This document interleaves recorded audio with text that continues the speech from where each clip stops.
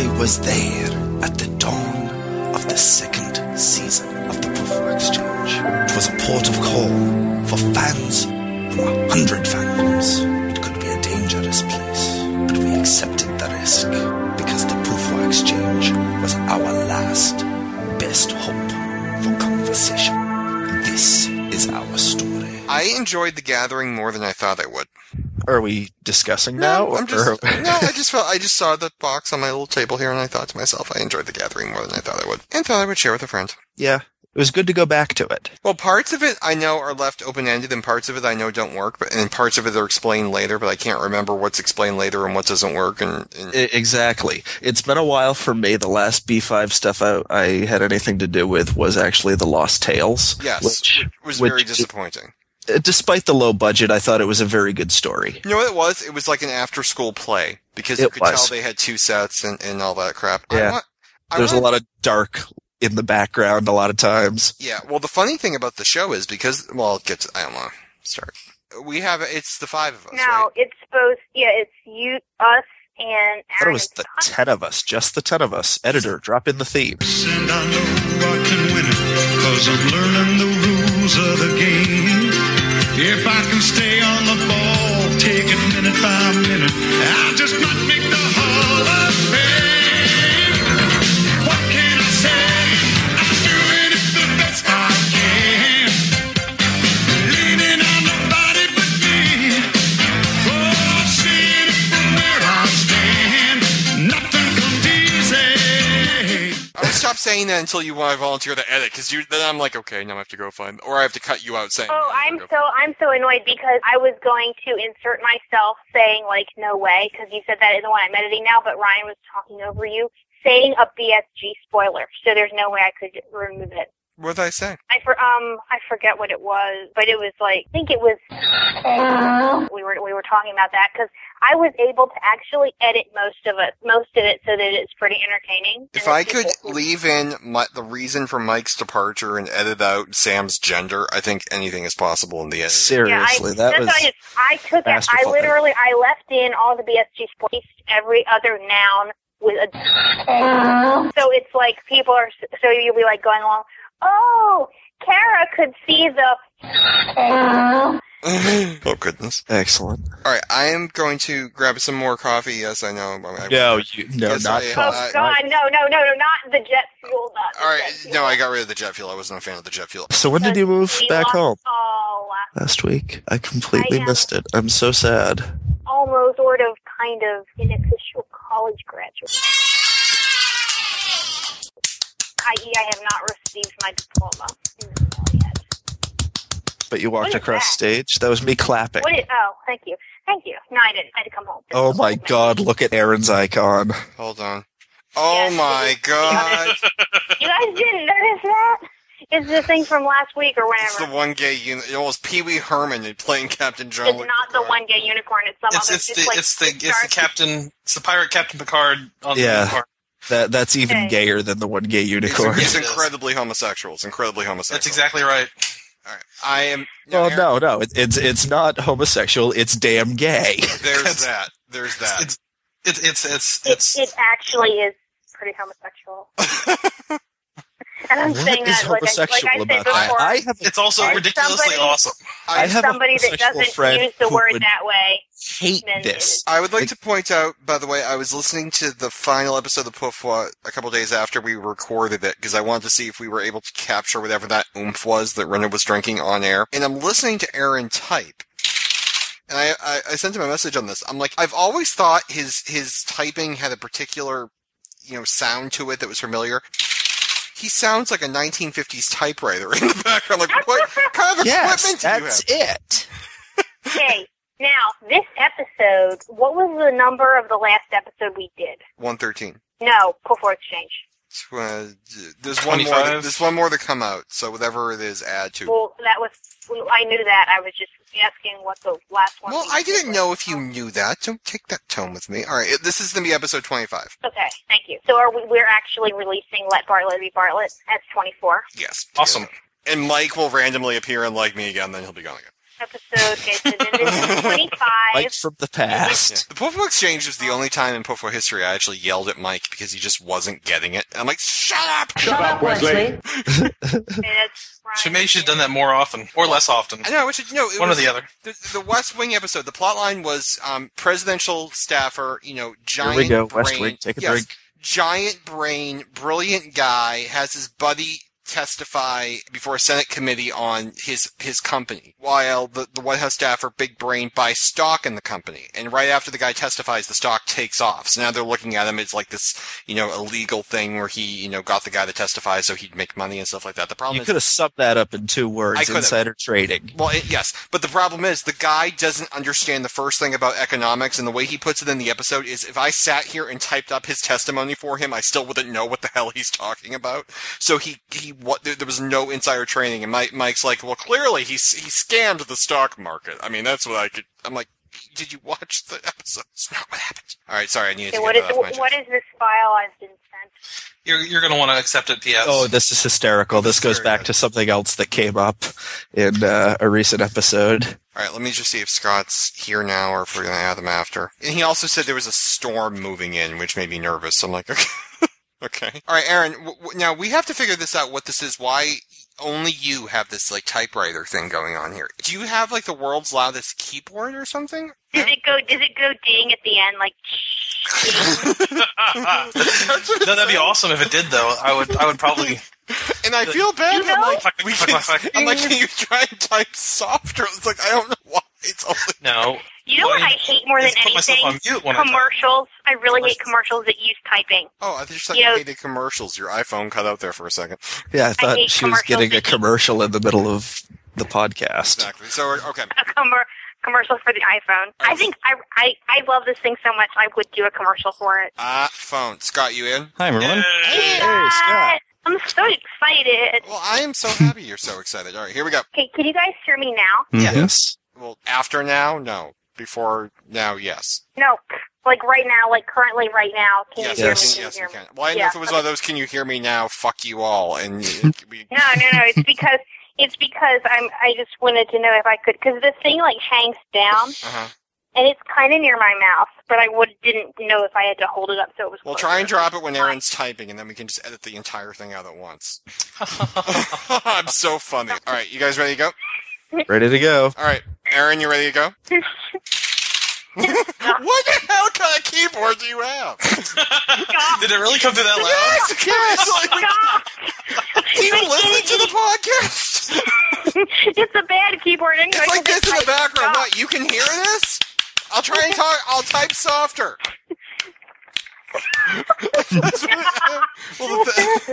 Robert in the Three Broomsticks jacks up the background laughter track. It's fine. That's the dirty secret, is that we have the background track to disguise my keyboard typing.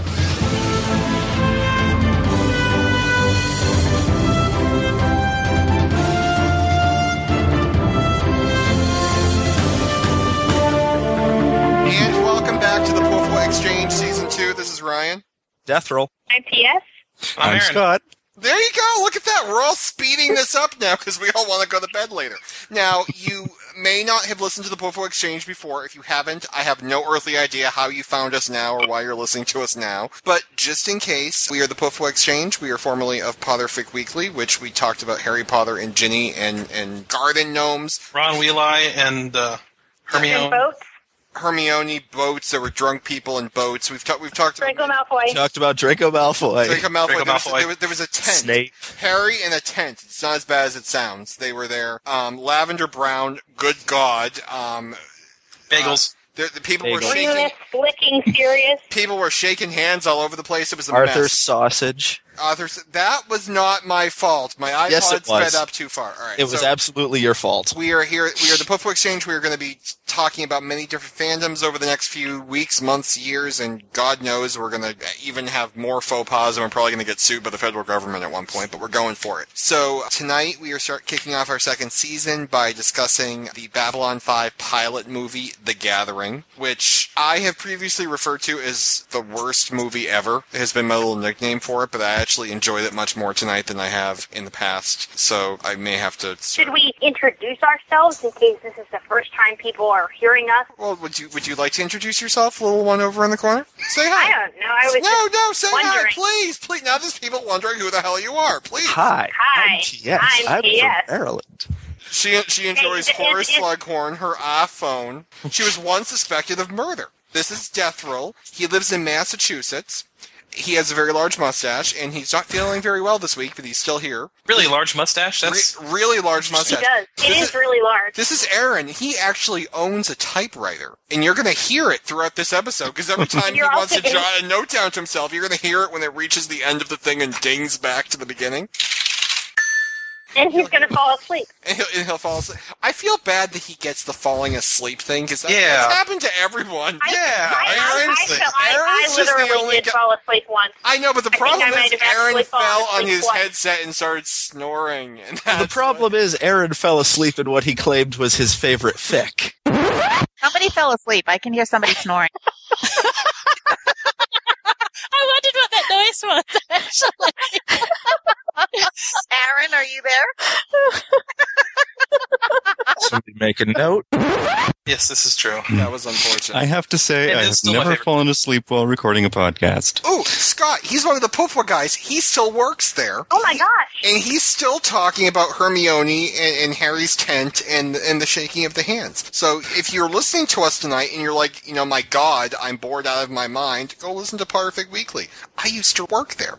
So did I. So did I. Well, that's where I worked there for the last day. He was like the I midnight was appointment. I was a temp. He was Yeah, exactly. I was a temp, and I finally made full-time status, and then the company shut down. Exactly.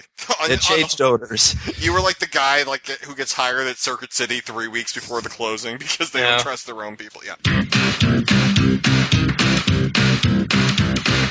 Push it, click it, press it, flick it, tune it in, turn it on. This is what you watch it on. Any way you work it, integrate your circuit at the city. Circuit City. Come to the place you're welcome. Technology with a heart. Welcome to Circuit City. Great services, state of the art.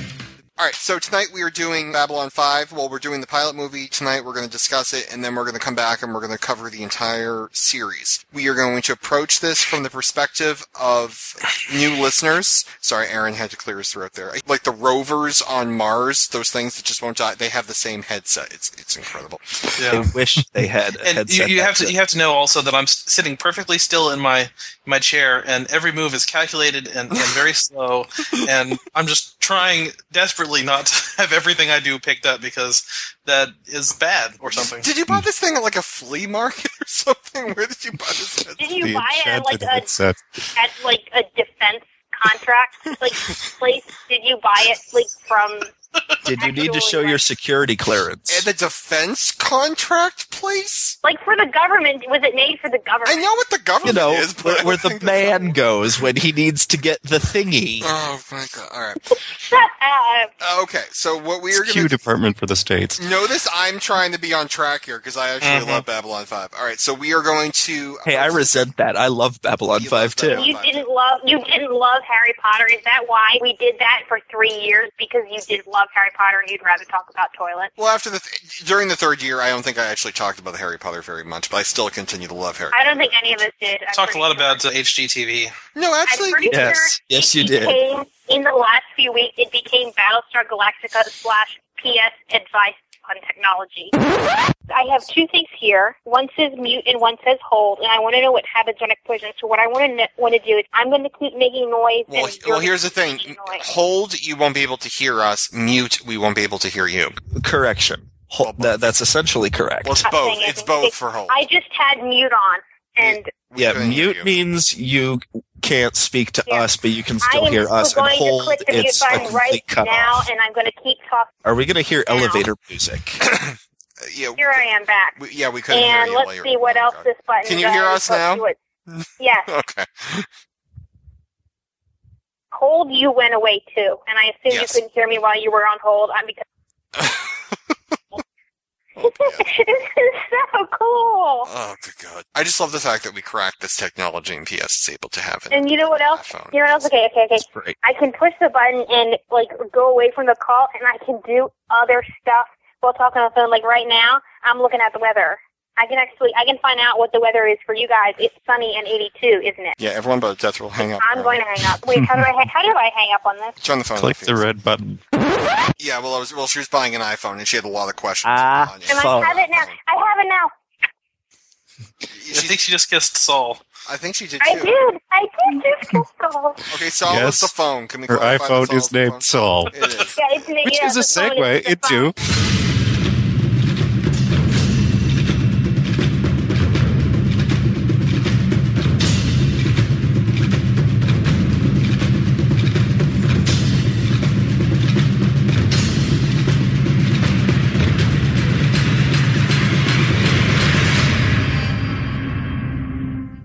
The wrong series, unfortunately. There was Yeah. What was the thing that when PS fell asleep in the last episode of Poufwa, someone said something and PS heard Oh, yeah. Saul tie? Yes, I did. Somebody said that was I think that is the only evidence of falling asleep, because the first time I fell asleep, I didn't identify myself. I just kind of surreptitiously woke myself up.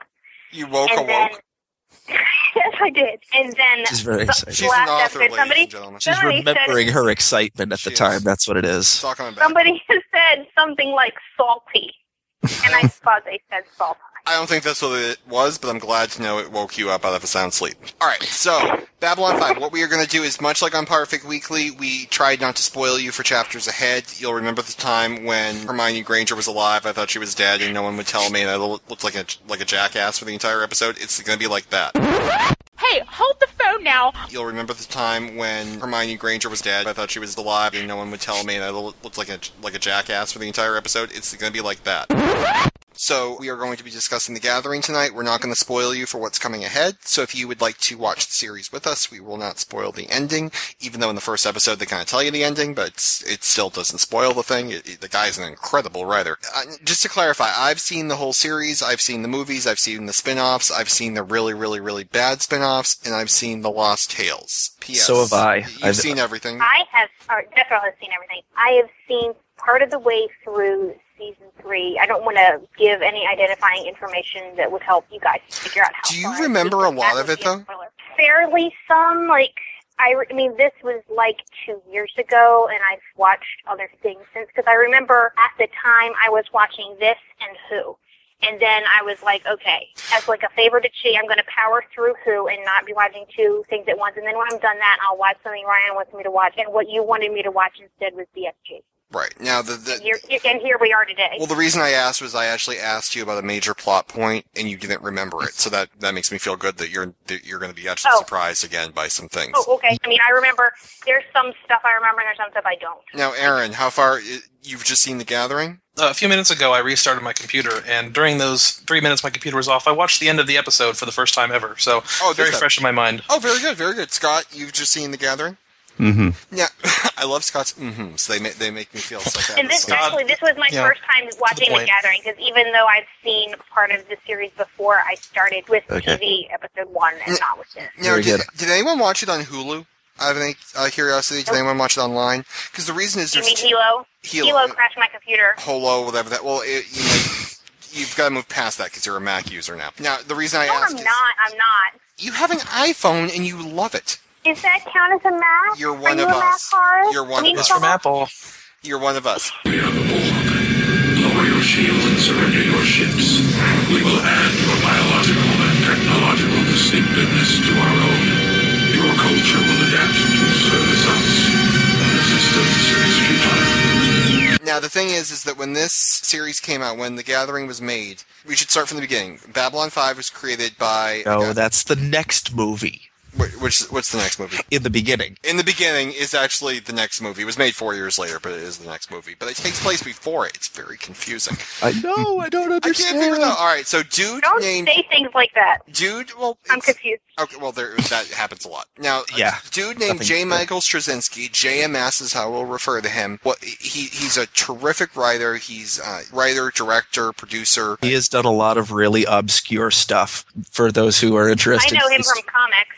He used to write for He-Man, like the old school 80s He-Man. And the Masters of the Universe. He used to write Like the cartoon? He used to write from Murder, She Wrote, and apparently he had like a tiff with Angela Lansbury or something. I can't remember. Holding exactly up what why I know the name. How many people Spider-Man. alive can say they've had a He had a run on Exactly. Spider-Man, didn't he? He's a stellar writer, and he's one of those really gifted guys. He's hysterical to listen to. He's a really, really good guy. And the thing about JMS, which I always loved when the show was on the air, was that he would spend most of his evenings on early message boards just talking to the fans and responding to the fans. Because you have to understand, this is the time when the internet was kind of coming out, and that wasn't how things were done. Now you have podcasts and blogs and everything. You really didn't have that then. So he was incredibly accessible to the fans, which I always really liked when the show was on. Star Trek was sci-fi. Star Trek worked, nothing else did. And you wouldn't see a lot of science fiction shows really put on the air. So he had a really hard time getting the show going. And what eventually happened was the show got picked up for something like half of the budget of Star Trek at the time. So in place of these, awesome sets and terrific special effects, the show, it was one of the first shows to use computer animation, CGI. At the time it was very, very basic. And I believe no kidding. you think? And in The Gathering, this is the redone special effects. Just to let you know, this The one that we saw on the DVD was the redone I special believe effects? it was redone. Yes. A lot of it was redone. Really? It was the There is a message remastered saying version. that this is like a special cut or something. Yes, because It is. and they actually, what they did was they rented, or they bought, I believe they rented an old jacuzzi warehouse is where the sets were. So when, most of the Star Trek guys, and they're on the lots, and they work right next to the sound stage for, this show and that show and the other thing. These guys were like off by themselves in the corner doing their own shows. So they all became very tight with each other, the cast, the crew, everyone.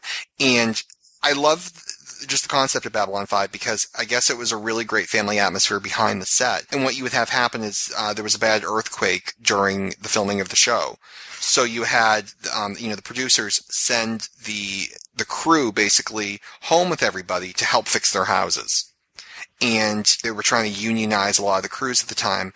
This crew volunteered not to unionize to help save money and help keep the show on the air. And there's a story, Doug Nether, one of the producers, every year it was going to be the show's last year. The ratings were never stellar, but they were just good enough, but it was just so difficult to keep the show going that one year the money wasn't put in the budget for the show. There was an assumption that the show had been canceled when it wasn't. So all of a sudden now you were going into year 3. We don't have a budget. So one of the producers funded the show out of his own pocket until they could get things going again. So people really loved working on the show. And sometimes you watch shows and you can tell these people don't know what the hell they're doing or they're phoning it in. It was never the way with this show, which is one of the reasons I really, really loved it when it was on. Yeah, this has a really, even just watching it on the screen, it has a good cast of people that you see. And they obviously care because every single one of these actors gives it their all. Yeah. Each and every time they come on screen. There's, what would you say, 7 major characters. And I don't ever feel throughout the series that any of them is ever phoning it in. Right. And there's obviously going to be some issues behind the scene that we'll talk about when we get there. I don't want to jump too far ahead on any of that. But it is a really great, you can tell these people love working with each other. They love tweaking each other and poking each other, and they love just working with each other. There was a lot of sadness. Several members of the cast have since passed away since the show ended. Some quite suddenly, some were ill. I listened to the Babylon podcast, which I recommend to everyone. It's a podcast that goes behind the scenes, and it's made up of the hosts are geeks, and they have guests on who were members of the cast and crew. And one of the hosts is actually one of the former producers of the show, who is married to the actress Pat Tallman, who plays Lita Alexander, the telepath. Oh, I didn't know that. He is married to Pat Tallman, and he also played Kosh. He was the guy behind No the kidding. show. And he's one of the hosts of it. In the environmental suit. That's Yeah, The and guy walking around in the suit. Exactly. That's awesome. And he brings on, because he knows everybody, so he'll have on, for example, the guy who played Veer, Stephen First, and he got everyone. They don't know who that is. Stop spoiling. That's true. Well, there's a guy named. I remember Veer. There's a guy Veer named Veer who will Boldy. come on at some point. But anyway, so. I listened to the Jerry Doyle interview, actually. It was really good. Did you enjoy it, Ryan? Jerry Doyle. Hey, Ryan. Yes, I absolutely did. Jerry Doyle is one of the smartest guys, and I disagree with him on probably half of everything he says, but I would listen to him anywhere. What's up, yes? I was asked, does that podcast assume you've seen the whole thing, or what? Like, is it go through, like, we are? What is it? Can I listen to it now, or? I don't recall. I think if you listen to some of the early episodes, I know they do a thing where they go through the entire They do a rewatch of the entire series, but I honestly believe they may assume that you've seen it. Okay, I'll wait then. I'm looking for podcasts to listen to on Saul. On Saul? Oh, on your iPod. Oh, I thought you wanted, like, the Saul Ty podcast. I was very confused. No. I'm sure she'd listen to that, too. Come on. Exactly. Phone. So my iPhone's name. Yeah. So anyway, this is the little show that it never had a great time slot. In some areas it was on Wednesday nights at 9, which is terrific. In other areas it was on Tuesdays at 3:30 in the morning, and then they would move it to, so you really had to want to watch it. And people did, because the show was just that good. And when you watch it today, you'll know, like, I'll know this a little bit more because I'm older and I've seen some different stuff, and because there's been progress, the CGI will look even faker than it did before, and the sets will look even faker than they did before. But to give you some idea, I've just watched every episode of Lost in like 2 months. I just barreled through Lost. And getting into some of the last episodes, I've actually not enjoyed it that much, because I'm like, I really love it, but some of the last episodes I'm like, it seems a lot like Babylon 5, and I liked that better. So, there's a lot of really, really great stories, and I'm going to really enjoy getting into the show. So basically what you're saying is I've seen Babylon 5, I don't need to watch Lost. Yeah, you're going to go through it, and you're going to be like, if there's a little guy in a shower curtain on Lost, I'm quitting in the last episode. Like, yeah, okay, that's enough. Yeah, can we just say, I'm sure if they had a bigger budget, Kosh would have looked different. I actually thought it was very I think it's fine. That was one of the best parts of the episode for me. Yeah, it's a pretty creepy thing. I mean, it's like, this big old thing that's in this suit because it can't live in the world. And I am putting right out here, I'm going to make a prediction that is a lie. I think that these things can really live in our air, and I think they're just doing it to hide what they look like. Yeah, all right. Your prediction is duly noted. Duly noted. I'm going to second yes on that one. Wayne, I know you're listening. Wayne, I know you're out there. Wayne, write that down. Email it to me. Thank you. Seriously, we need a secretary to keep track of all these things. We really do. Because it was very interesting with the whole idea of the environment suit, and they handled, I thought, the presence of aliens on the show really well. They had a whole alien sector with different ways to populate the atmosphere and pressure, and they can even change the gravity if they want to. Wasn't Kosh the first? It struck me that Kosh was the first one that couldn't live in the air.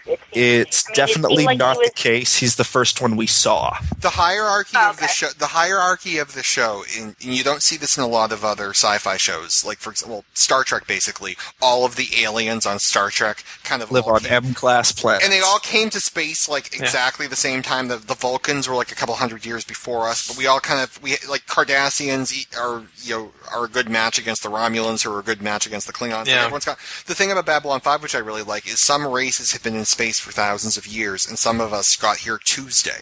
And there's wild differences between them. So the Vorlons, at this point in the series, are the oldest race that we know. No one knows what they look like. They live in these suits. They can't breathe our atmosphere. One of their ships could probably take out our entire fleet. So we're kind of at their mercy. If they wanted to come after us, they certainly could probably kill everybody.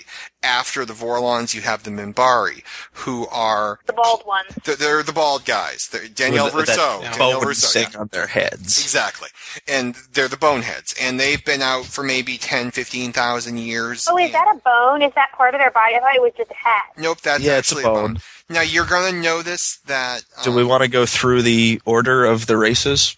We can. Let's go from advanced down. So we did the Minbari. From there, it would definitely be the Centauri. The Centauri are next. The Centauri are the United States 50 years from now, is how I will refer to them. I hope that's will not. fair. They're sort of like ancient Greece, only it's been they're past it. I think they're like Rome, because aren't they a republic that they're like Star Wars. Yes. Thank you both for mentioning those, because I didn't have to tell them and worry about spoiling you guys. Either of those is a good analogy. Yeah, the Centauri are you worried about spoiling people for Roman history? Yes. No, they don't really. I don't really think they go into the systems of government too much in the pilot here. Well, it's a republic. I thought they said something about that it had been an empire and was now a republic because Mm-hmm. Yeah, well, it's I missed it. Londo Edit is that out. the Centauri. Sad, They but have an emperor, and they have so there is like a monarchy to the thing. They have the Centaurum, which I believe is their governing body, which you'll hear about later on. Yes. The Centauri used to be the big guys in the block. They were the Minbari outclass everyone. The Minbari are very powerful. The Vorlons are infinitely more powerful than the Minbari, but the Minbari are the big dudes on the block. After that, the Minbari whooped our asses. Right. If it's a building, the Vorlons are on the top floor. They're on the 100th floor. They're in the penthouse. They're in the penthouse. The Minbari are kind of like on the 30th floor. Let's finish and the the list. Centauri are the down on like the Centauri. 15, and we're on like the 12th. So there's a big gap between the Minbari and the Vorlons. The Centauri's time has passed. They used to subjugate the Narn. The Narn and the Centauri are in this eternal struggle with each other. Yeah. They're probably relatively equal. And then Earth is the rapidly expanding power. We're new to the block, but we can certainly hold our own. Surely because we've only been there for a very brief period of time, and we're running Babylon 5, and we're on the advisory council. We're up there, and then there's the extras. There's all these other races that apparently don't get to sit at the table. They sit over in the bleachers. Well, they can be part of the various... They were like the 4 races. Like there were, at first I thought there only were 4, and then it turned out... No. Mm-hmm. No, there's the 5. There's the 4 votes, and then there's a 5th one, and there's the 5 major powers, and then there's all the other guys. And the way it actually works is I believe all of the other guys together get 1 vote. And it was never clear to me watching the show, like, how weak these dimwits are, apparently, that they don't even get to... They're not major powers. They're not major powers, so they're invited... The Minbari, as we've said, have been around for, a few thousand years, exploring the stars. Aaron, stop with your typewriter. That was me cracking my knuckles. Wow. I think he's just doing it to mess with us like Kosh. No, I'm really not doing that on purpose. Kosh was cracking his knuckles. I must have missed that part. Perfectly still. Kosh is like a fortune cookie. And then the Centauri have been out there, but they're... Because you have to break him open to see what's inside. Yeah, exactly. Hey, it would have helped, huh? And I didn't really get the sense, at least, and I'm going to speak strictly in terms of the pilot here, that the Narn really qualified as being a more necessarily advanced race. There is than nothing the that said the Narn are more advanced than us. Really. Because he referred to them as the youngest. He did. He did, and I wrote that down because the Narn, I've always assumed have been in space longer than the humans. I always watch the show assuming that we came after them and that they were all out there first. Maybe I'm misremembering that, but... I almost wonder if youngest means civilization-wise, like they could have developed space travel before we did. It took us, we've had our civilization, since. Yeah. So it could be that the Narn didn't take as long as we did, which was, from like 10,000 BC to 1960s. You're able to pull together from everything here in the pilot that the Narn used to be the slaves of the Centauri. Right. So it's not all that far of a stretch to say that they didn't actually develop technology, but they acquired it through other means. Yeah, I think I would assume that the Centauri found them as a non-space flight capable people. Which they honestly may have, and I'm going to go forward assuming that the humans are the youngest race. And that was because in the early episodes there are actually some things which are tweaked in the plot. Like there's going to be an early episode where they refer to the 2 castes of Minbari. There's actually 3 in the pilot movie. The talk of the Minbari Grey Council forces Delenn to nearly kill Jakar. Do not mention them. They're this mysterious body. Whereas I think in the series proper, the Grey Council are kind of, you could wiki them. You know what I mean? Like it's not. I thought it was. She must have been like PMSing or something because she really jumped on him. Now, fun fact, in the original version, or not the original version, in the original thought process for the show, Delenn was actually going to have a male voice. She would be played by Mary Furlan, but they were going for androgynous as much as possible with her. Her makeup will become much less severe in the series itself. I actually think she looks almost like a Narn hybrid in the pilot. Yeah, she didn't look like I've seen enough of the series to think that was out of character for 11. Yeah. Also, I thought the design for the Mithari looked different than the way it does. Well, there's one scene at the end where she comes in, Sinclair is fighting the Minbari there. She comes in and she like fireman lifts Garibaldi out of there. I'm like, I've never seen Jolene be able to pick up Garibaldi before. That's fascinating. I thought it was great. I commented on that as well. Yeah, that was great. So that's where the show pretty much began. I think JMS did an okay job. You understand in this one he has to set up an entire universe and a story and characters, and I think there's parts of this film that he did an okay job. There's parts where I think it bombed. And I'm watching the revised cut. This isn't the one that originally aired, so I'm watching like the improved version, and there's still areas where it kind of drove me nuts. Like, for example, right at the beginning, you have Lita Alexander sign aboard the station, and you have Sinclair walking her to her quarters, and that just felt like total exposition. Like, her looking up to him. Yeah. Now, why is this Babylon 5? What happened to 1, 2, 3, and 4? And I'm like, that's But like walking down the street in New York as an American saying, now, what happened to the World Trade Center? You know, for those of us What bugged me about it was that they're walking it along, and he's guiding her through the alien sector, and he's like, your room's right over there. Yeah.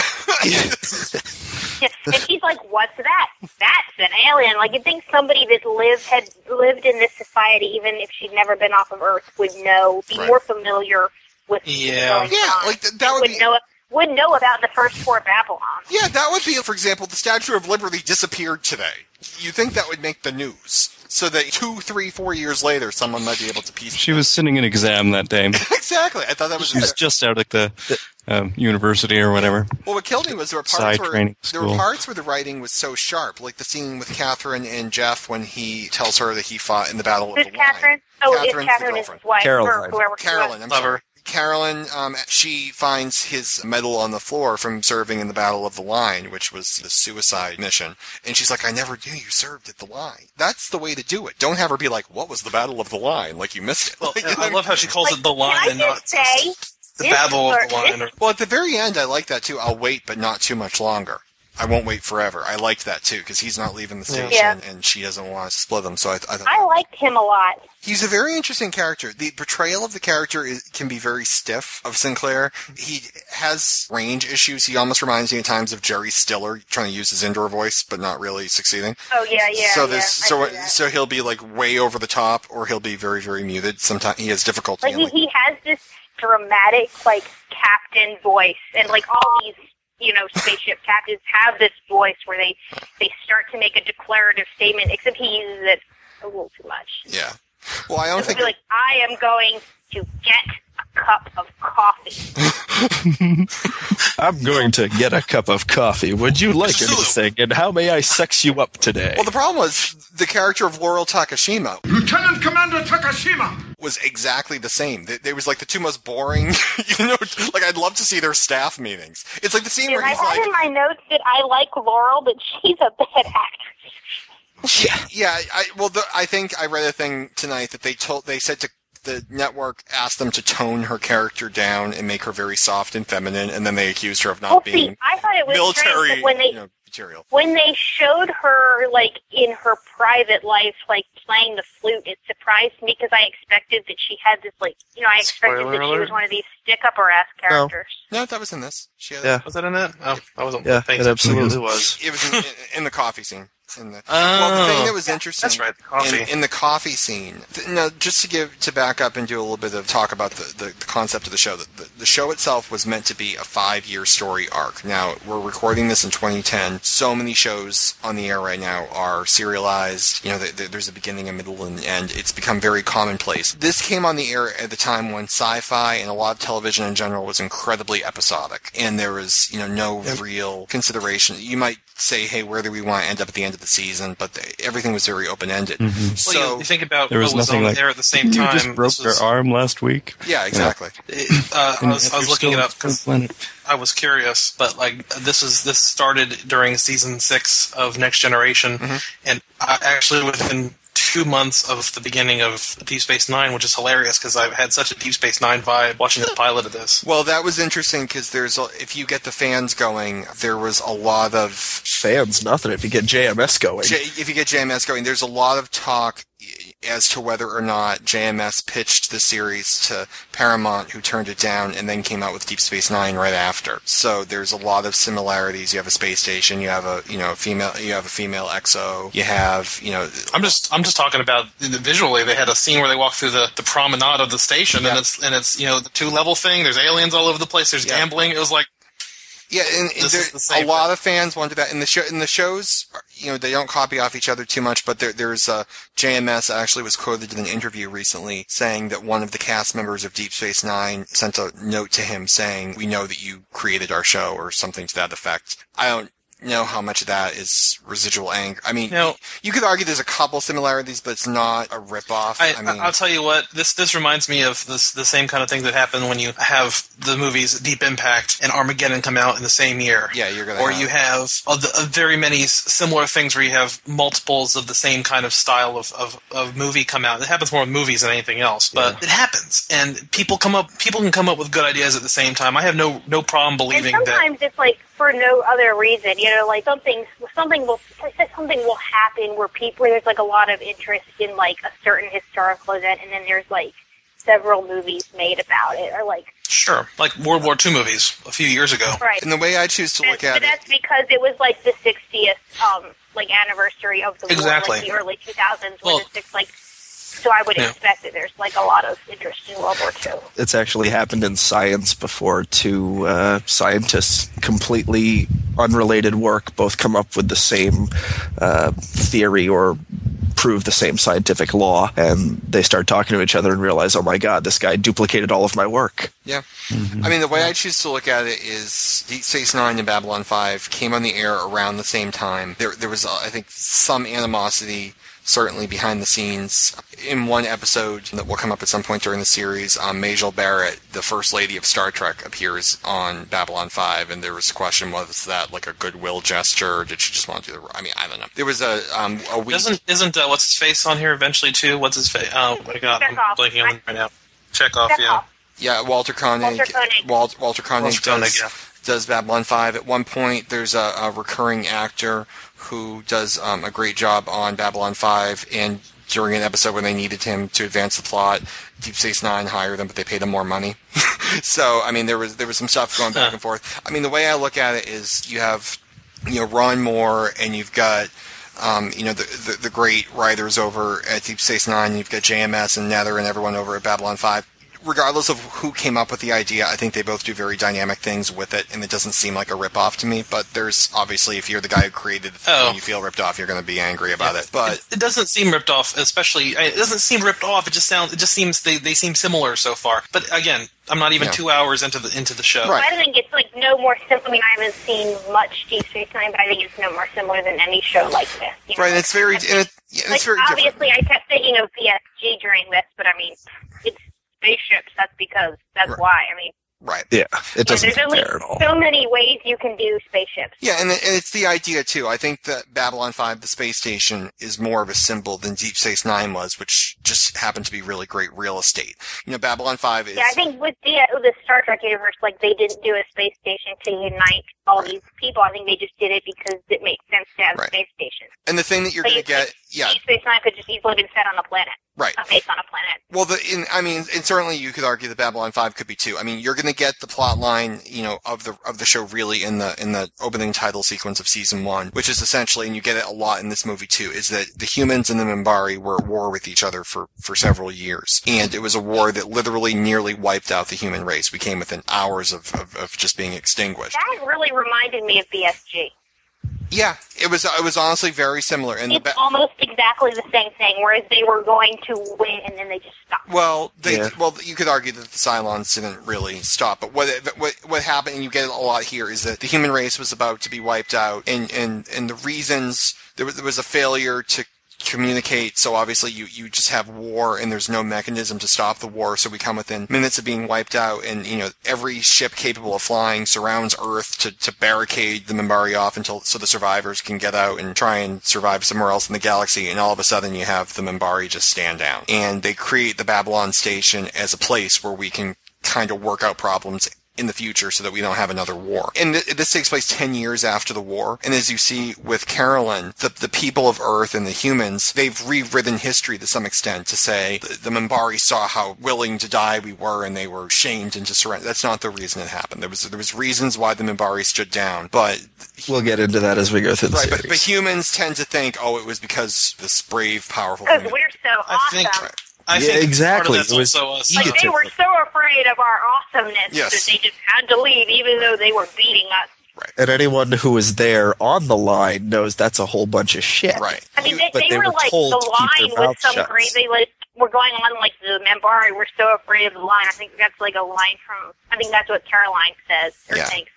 Yeah, that makes no sense at all. And that's what you tell. And that's what you tell people. That's how the world works. You say, we shamed them into surrendering because when you're a beaten people and you're trying to rebuild, you say, we stopped them. It was us that did it. You need to empower people. And I'm sure that's what happened in those 10 years. And what you see happen as well is Earth funds the Babylon station, which is destroyed, and it funds the next one, which is destroyed, and it funds the next one, which is destroyed. And it primarily funds the next one, which vanishes. And the thing which I really like about this is there's actually money and there's interspecies commerce.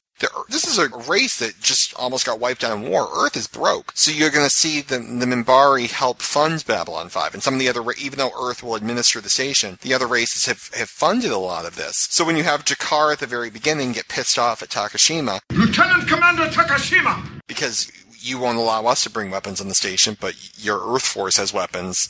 There's a little bit of animosity there. I don't remember specifically if the Narns helped fund the station, but there's that animosity. Well, how could they? They just recently were slaves. They seemed like they couldn't. That was about 100 years ago, and well, we don't know that at this point in time. That's true, but the Narn were functional. The exact time frames are for the most part pretty vague. Yeah, it was. Yeah. They very much are. It wasn't in the very, very recent future, but the Narn were certainly you get that impression because they wouldn't be able to even have the 4 ambassadors if they just let them all go last Tuesday. It wouldn't work. And you're going to see as well. Picture if humans are. We'll put it this way: picture if if a country on the world nearly wipes out the United States. And, 10 years later. China. Exactly. But the thing is, I have a friend whose father still will not buy Japanese cars because he's still pissed about World War II. So picture 10 years after the Minbari almost wipe us out. Now, I'm sure there was absolutely a draft and millions of people died and we had very little chance. It would be the Minbari are so powerful, we had very little chance to even hurt them, to wound them. I got the impression that we then weren't that much. This is not that far in the future when you consider things like Star Trek. Are you watching Star Trek? Next Generation and stuff. It's around the time. It's about 100 years. 200 years? It's 2257. 200 years. So it's actually pretty close to the original series. Yeah, it is. It's right around it's 10 years before Captain. I feel like that the Minbari human world wouldn't be that much different than if all of a sudden tomorrow aliens arrive. Yeah, I mean, they're more advanced. There's nothing we could do, But the point to bring up, though, picture how human beings 10 years after that war would treat the Minbari, and you have Delenn here multiple times slipping the file in the brown manila envelope to see this, because the Minbari have technology and they have information that we just simply don't have. So there's an interesting parallel to be drawn as well. You're talking about 10 years after a major war, and Sinclair and what's her name? They're friends. He calls her old friend. It's interesting. I was thinking of the way America and Germany was after the Second World War. We had another enemy to fight, and 10 years later, us and West Germany are allies, total allies. Also, keep in mind that I think the reason that we became quick allies with Germany and Japan after World War II was we had communism. Right. They don't have an enemy right now. Well, we didn't have communism. They had communism. Well, you know what I mean? We were becoming friends with them to help defeat communism, prevent them from becoming communists, and I don't think they have an enemy now that they're united against. No. Communism was just a red herring. And there's certainly a lot of animosity towards the Minbari by some. There's a lot of mistrust there's that sense that, well, we showed you, we whipped you because you don't want to acknowledge that these guys let us go. We had to have some part in that. So a lot of that will get played up over the run of the series, but that's where we begin. And it's really interesting, too. You have Delenn in the Japanese Stone Garden basically saying, we have people who write thousands and thousands of pages on the topic of the power of one person. And you have this Stone Garden, which says it even better. Very complimentary about humanity. And it's a really interesting place to start. And especially you see a lot in this movie of Delenn's relationship with Sinclair. She abstains at the council vote. Caroline bursts into her quarters and think says, they're after getting it all on. he's done for you. Yeah, all he's done for you. And they've got a really tight relationship. Yeah, so anyway, you brought up money. I think it's very interesting contrast to Star Trek, where we don't believe in money, we work to better ourselves. And how do they pay Quark? It makes absolutely no sense. Yeah, I know. Well, the whole economics of Star Trek is kind of screwy. Yeah. Here, everyone gets paid. Everyone gets paid. Yep. You'll see an episode, I think, at one point where I think someone even goes on strike because they're charging for something else. I don't know. Except Londo, because he's always broke. Londo's broke. Londo is okay. Peter Jurassic as Londo Mollari is literally one of the funniest characters. Oh yes, he's such a serious character. I mean, there's a reason Londo does the introduction to The Gathering. Londo is a very, very important character, but my God, he can be the dopiest character. He can be I would listen to that. Now, obviously, that's not his real voice. I think he's from Virginia, but I don't even know what accent that's supposed to be. But I think it's a fake accent. I mean, it's a Centauri accent. So it's a Centauri accent, exactly. It is Centauri. Death got it. Wait till you find out about his genitals. My God, you will laugh and laugh and laugh and laugh and laugh. I can't wait to find out about his genitals. But one thing, too, just point out as well, is obviously he's writing a novel. JMS is writing a 5-year novel. 6-year novel, because The Gathering was year 0. He's writing a 6-year novel. And he knows how he wants it to end, but over time, cast members may leave. Cast members could die. The studio could step in and say, we don't want to let you do X, Y, and Z. You could get canceled and have to, end the show early. You don't know what's going to happen. So he had trap doors written for certain characters. If you have to pull that character out early, if this character leaves, move this here, move that there, tie that around. So there's at some points during the series, you'll see some seams showing where something that was originally planned couldn't happen, or they had to move this there. And there's a really glaring moment in The Gathering, which I can't talk about until we finish season 1, where one character in The Gathering was always destined for something, and they had to change that later, but there's still the fingerprints of that happening in The Gathering. So it's really interesting. And there is, for those of you who watched the DVD, the remastered version of this, there is the mother of all spoilers in plain sight. Oh yes. I watched it and my mouth gaped open. I could not believe they put that in there. Anyone who watches maybe like the first season or couple seasons of the show and then goes, because you're not going to recognize it if this is the only one you've seen. Didn't see a thing. No, you wouldn't. It's only if you know about it. If there's something, it's a spoiler. So it's not a spoiler. It's not a spoiler, but anyone who... So it's amazing foreshadowing is what you're saying. Yes, it's amazing foreshadowing. Do you remember in the beginning of Harry Potter, Hagrid mentions on like page 3 of Sirius Black?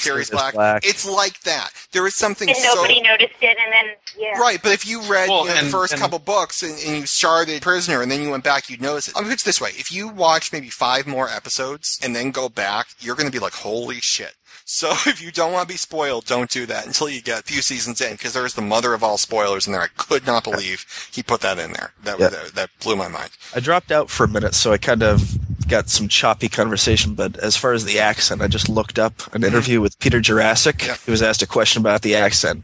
And the question is, in reading for the character, was the accent your idea or was that written on the page? And he replies, it wasn't actually written on the page. I called the casting director and just said, would you ask the writer what this guy's to sound like? He's an alien. The message given back was you can make him sound any way you want. So I just imposed that on him. The story I always tell in conventions, which is true, is that I had just finished a play in Los Angeles, a Tennessee Williams play, and I'd gotten bad reviews for a Memphis accent that I did. And I had worked really hard on this Memphis accent, and I had nailed it perfectly. And people from Memphis said to me, wow, you sound like you grew up next door to me. And then some dumbass reviewer said that's not a very good Memphis accent. So apparently he used this Memphis accent here. Who is the Centauri from Memphis? That's quite insightful. It makes me wonder. Yeah. Oh, wait, no, sorry. Further down here it says, when I got Babylon 5, I realized it's a great opportunity for me. I will be the first Centauri, and I can make him talk any way he wants, and no reviewer will ever be able to say that's not what a Centauri sounds like. What a terrible Centauri accent he's doing. Because I'm the first Centauri, so I make him talk any way I want. So I made the accent up, a kind of amalgam of different kind of accents. The problem is we get a And lot of Centauri after this, and I'm still trying to figure out where he's from on the planet, because none of the other ones sound quite like He says he Is made that it up what an Gaius amalgam Baltar being of the a number only of different British accents. colonial? Yeah. I used a little of my Slovak grandmother, and I mentioned Ireland. And I mixed it up and made it my own. Exactly. There's a character who comes on later who's Russian, and the fans gave her a hard time for having a crappy Russian accent. And JMS is like, dude, she's from like Moscow. She's actually Russian. So sometimes he can't. Is that Delen's real accent? Because I think Yes. she sounded similar on Lost. where she Mira was like- Furlan is from Yugoslavia. That is her actual accent. She's a big name in Yugoslavia. And I was actually reading a thing where they actually give her a really hard time there because during the war there, she appeared on stage, while the country was being occupied, and and there was this whole mess. But that is actually Mira Furlan's true accent. So did she do a different one in Lost? Was she more French in Lost? I don't think she really sounded French in Lost. I thought she sounded like Wait, she was Lost? Don't spoil me. Yeah, well, she's in there, but she sounds like she's from Yugoslavia. Yep, so. spoil. No, she's actually from Yugoslavia. I'm not Rena, spoiling. I'm stop telling you spoiling where me. Stop spoiling. I'm telling you where Mira Furlan is from. She's from Yugoslavia. As a spoiler for Mira Furlan. Well, it's like Captain Picard is from France. What? It's Patrick Stewart. Come on. So that's not going to happen. I am from France. Yes, exactly. Jean-Luc. Yeah, all right. Mhm. All right. Let's get into some plot from this. Sure. Oh, God. Exactly. Now, it's a few things jumped to mind watching the early scene. There's some things that are very close to what you'll see in the series proper, and there's some other things that you can tell were traditional pilot stuff that they didn't have the sets quite right, or they didn't conceptualize something. CNC looks like it has a freaking disco ball coming down from in front of the window. I wasn't sure what was up with that. That was just... Yes, the little like rotating lights. That was bizarre, and the other thing was they didn't have the handrail behind where Laurel was standing, and that just looked like a major, major safety hazard. Like, I thought that's like she was standing on this platform with like rotating lights around it, and I'm like, did they design this as like a theme park attraction, or is this an actual? Well, she's military just vessel? she's an incredibly stiff character. She's a very stiff actress, and she's in this oh, bizarre... she's a stiff person, so I think we they're like, don't have to put a I think handrail they're like, she because might be won't boring fall on the off. set. Just flick the lights on, and maybe that will distract people, and they won't notice. So I thought that was a little bizarre there. Just some other things. They have different PPGs. The guns that they use look like actual guns in the series. These things, they looked like flaccid penises. I wasn't sure what the hell Garibaldi was shooting at one point there. It actually reminded me of a phaser. Yeah, it was this bizarre ass It was a boomerang. Very much of a phaser. Yeah, and I've never seen that exit area onto the station before, where they were coming through. It reminded me of being at Customs at Heathrow Airport at the beginning there. I don't think we see that particular area again on the show there. It got blown up. It burned in the fire. Well, it's the only way onto the station. I'm like, they probably built a screen door between now and... They could drill another hole. Exactly. It was just, that was a little bizarre. And they had the, Death Row will talk about this. It was the only time, I believe, when you looked at the identicard, they actually put the video on the screen so you could see what the identicard actually looks like. Yeah. Death, you actually investigated the identicard a little bit? Yeah, if you were really bored like I was and you wanted to see what actually is on the identicard, you press pause on your DVD player and back up frame by frame, and there's actually a message at the upper left hand of the screen as stuff scrolls by. Most of it was pretty hard to read, but very clearly in there is a message: Elvis still loves you. Really? Yes. I looked at the stuff on the card itself, but I didn't pay much attention to those little characters. I looked at that sort of stuff as well. I actually have it in notes for later discussion. But yeah, I just thought that was interesting.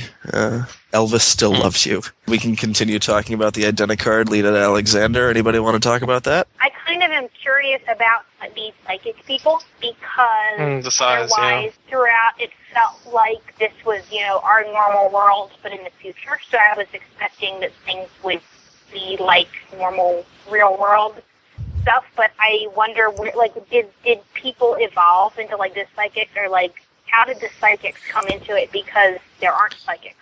It does seem to be genetic because her big thing, or one of the big things that makes her a high-class psychic, is that she can trace hers back 10 generations, and most of them can't. I made a note on that myself. In the series proper, Death can remind me, I always assumed that what your level of telepathic control. Your P rating. It's what you are. You're born a P5. You're born a P3. You're born a P10. You're born with a certain amount of ability, and they can train you to use that ability to the best of your ability, but you can't get better. Right. Okay. A P5 is a P5, and I believe the difference is P5. You can be rated for some commercial work like Lita does. If you're a P10, you can be almost if like you're a really interested, cop. you can look up the P scale. Yeah. P10 is as high as you can go before they turn you into a psychop. Right. I think the weird thing, though, is that she said that she went back 10 generations, and if she's going back 10 generations from if she's going back 10 generations from where they are now, then they should have psychics today. I believe it was Who 6. says they don't? They've been keeping records for 6 generations, but she says it goes back further than that. Well, that's incredibly interesting, the fact that it's a show that takes place a couple hundred years from now that has human telepaths. Because usually you wouldn't see that, because they would just... So, I just did the math, and, if you assume a generation is 20 years, then 10 times 20 is 200, and they're in 2250s. Yep. Yep, So then 2257. we should have psychics now. Fun fact, says we don't. There are 3 sets of trilogies that take place in the Babylon 5 universe, which actually they're all canon, and they all fill in gaps, and there is one that deals with the telepaths. So it actually will give you some type... So once you finish the series, you can get some great backstory on actually some of, I believe, Lita's ancestors are included in there. Absolutely. Which is very interesting. On the identicard, Lita is born December 10th, presumably 2225, and she joined Psi Corps October 18th, 2252. She's 26. Now, Ryan, does that seem kind of late to you? How old was she when she joined? 26. That's very late. Usually, we'll get into it. Obviously, there's a lot of episodes to focus on the Psi Corps, but the Psi Corps is basically they don't want to have telepaths walking down Main Street, reading your mind, stealing your ATM number. Yeah, right. Death rolls falling down. They don't. I didn't hear what she said. I believe she said Slytherins. No, Wizards. I'm sorry. I thought you said Slytherins. That was almost fighting words there. That was Indeed. Just because you moved out of state doesn't mean you can talk to me like that. I will drive down to Maryland and yell at you. WIZARDS, wizards. It must have been the iPhone connection. Yeah, well, the thing is, everybody knows about the telepaths, and they're... When telepathic ability is they're like wizards in the way that they want them to be able to use their powers before I'm on they a go out point of here. control. This doesn't happen often. Please let me continue. The people recognize, you like how I pulled that voice on her, the people in the governments have recognized that telepathic ability exists, and out of privacy concerns of the ability of telepaths to invade the minds of normals or mundanes, this organization called Psi Corps is set up to regulate and monitor any sort of telepath activity, and they're essentially put under the thumb of the government here. Right, and you can argue it's for public protection as well, because you're not going to gamble if you fear the guy across from the table is telepath reading your mind, and you see that here. She's prohibited from gambling. You're going to worry, is someone going to steal your PIN number out of your head walking down the street? So there has to be some type of protection for the people. But it's a very controversial protection when the government orders you to do something like that. So you'll see a lot of that developed as we move forward. And develop very, very well. So, oh yes, I mean, it's tremendous. There were a lot of times going through here where, and sometimes a lot of Babylon 5 fans will actually recommend that new viewers kind of start with Season 2, because Season 1's a little rough, and then Season 2 plot is a lot faster paced, and then you can go back and get that backstory. I've recommended that in the past, but I think that's just for people who aren't going to want to sit through slow characterization. But starting with The Gathering, which is the first thing created, and it's the first point in the continuity, there were so many scenes where I was like, holy crap, it all began right here. There were so many moments in this movie that echo the final moments, let's say, for a particular character, and it's a perfect bookend. You can really, really tell here that they either did their homework very well or this is planned, and we know it was planned. But there were so many moments in this movie that really, really capture the entire arc of a particular character. I thought that was really, really well done. Yeah, I like how I'm getting all the That's fine. It's like I I'm going to can't keep say talking about Lita because I haven't seen it. Right. It interests me, so we'll have to watch more of these sometime. And the Psi Corps exists, and you have people with different Psi ratings or P ratings, and according to the wiki that I was looking at earlier today, P3 to about P6 is your general rating for a commercial telepath. And that's we see Lita engaging in this behavior like 5 minutes after she gets to the station. She hasn't even unpacked yet, and she's already working as a commercial telepath. And she sits in, and this is an authorized scan. She's hired by this one businessman to scan the thoughts of a fellow he's doing business with to make sure he's not getting screwed. And all I can think is, damn, we need some telepaths both for business and for politics and for just about every other situation on this planet. That'd be great. The Kagan Supreme Court, interviews where they ask her a question and they all look at the psychop and she's lying.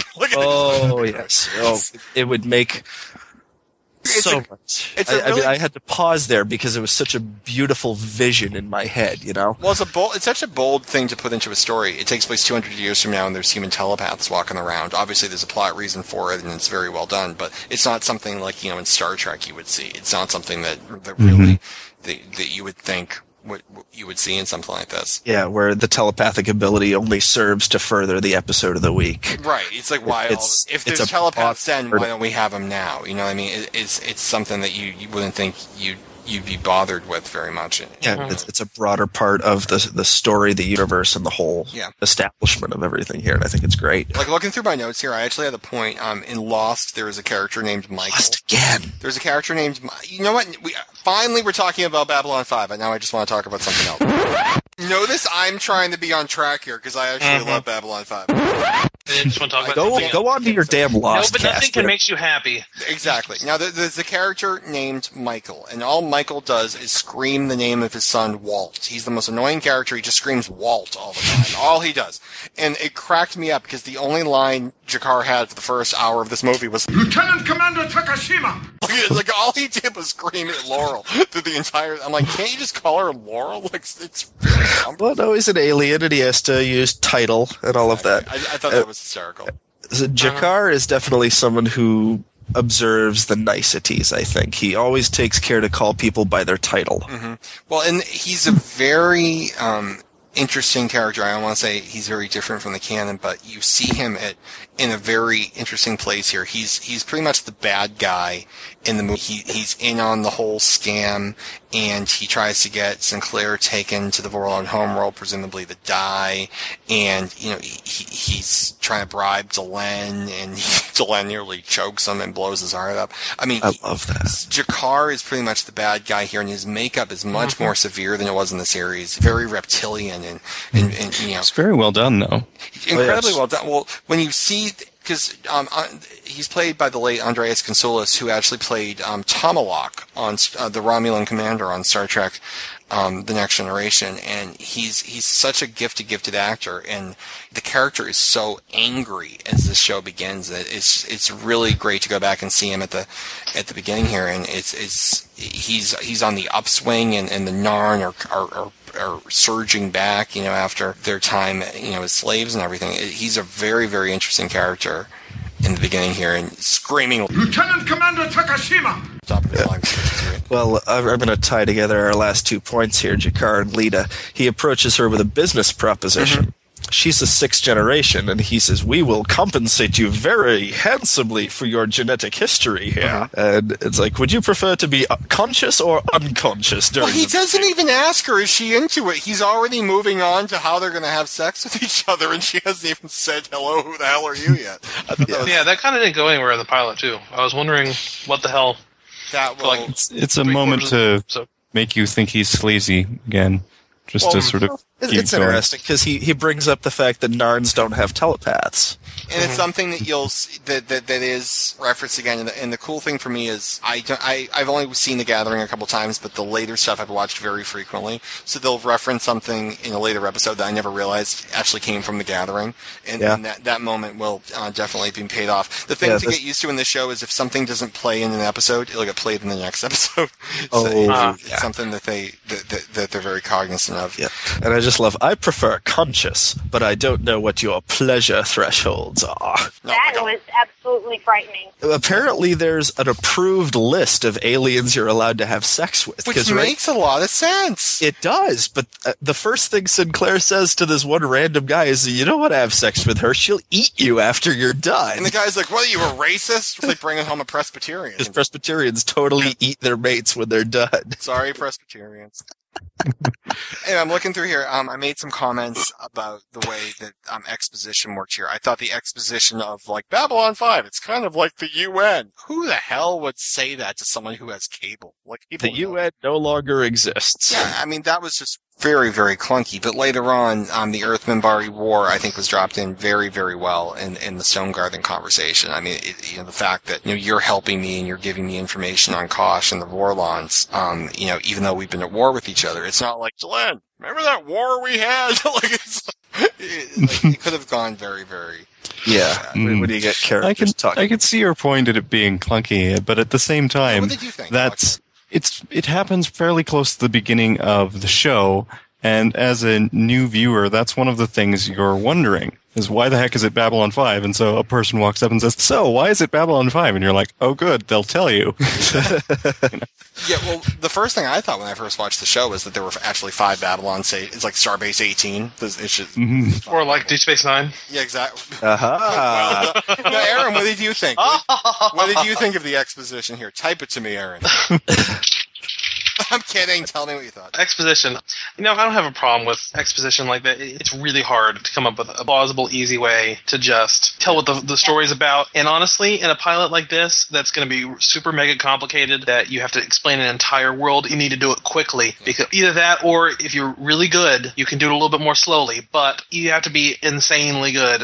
No, it would have been great. I actually just thought this. If you had Doral from Battlestar Galactica, remember in the pilot of Galactica, he was the tour guide, like walking around telling people like it'd be great if there was a tour guide in Babylon 5, as you remember, on this tour. You're asking us about exposition, though, but you got to remember we're coming off of reading Harry Potter fic, where Hermione exposes everything to the tiniest little detail. Well, that's mostly the movies, though. In some places, it's like there's only one place we're going to get this: Diagon Alley. Really, Molly? Thank you, because I wasn't sure where you people shopped.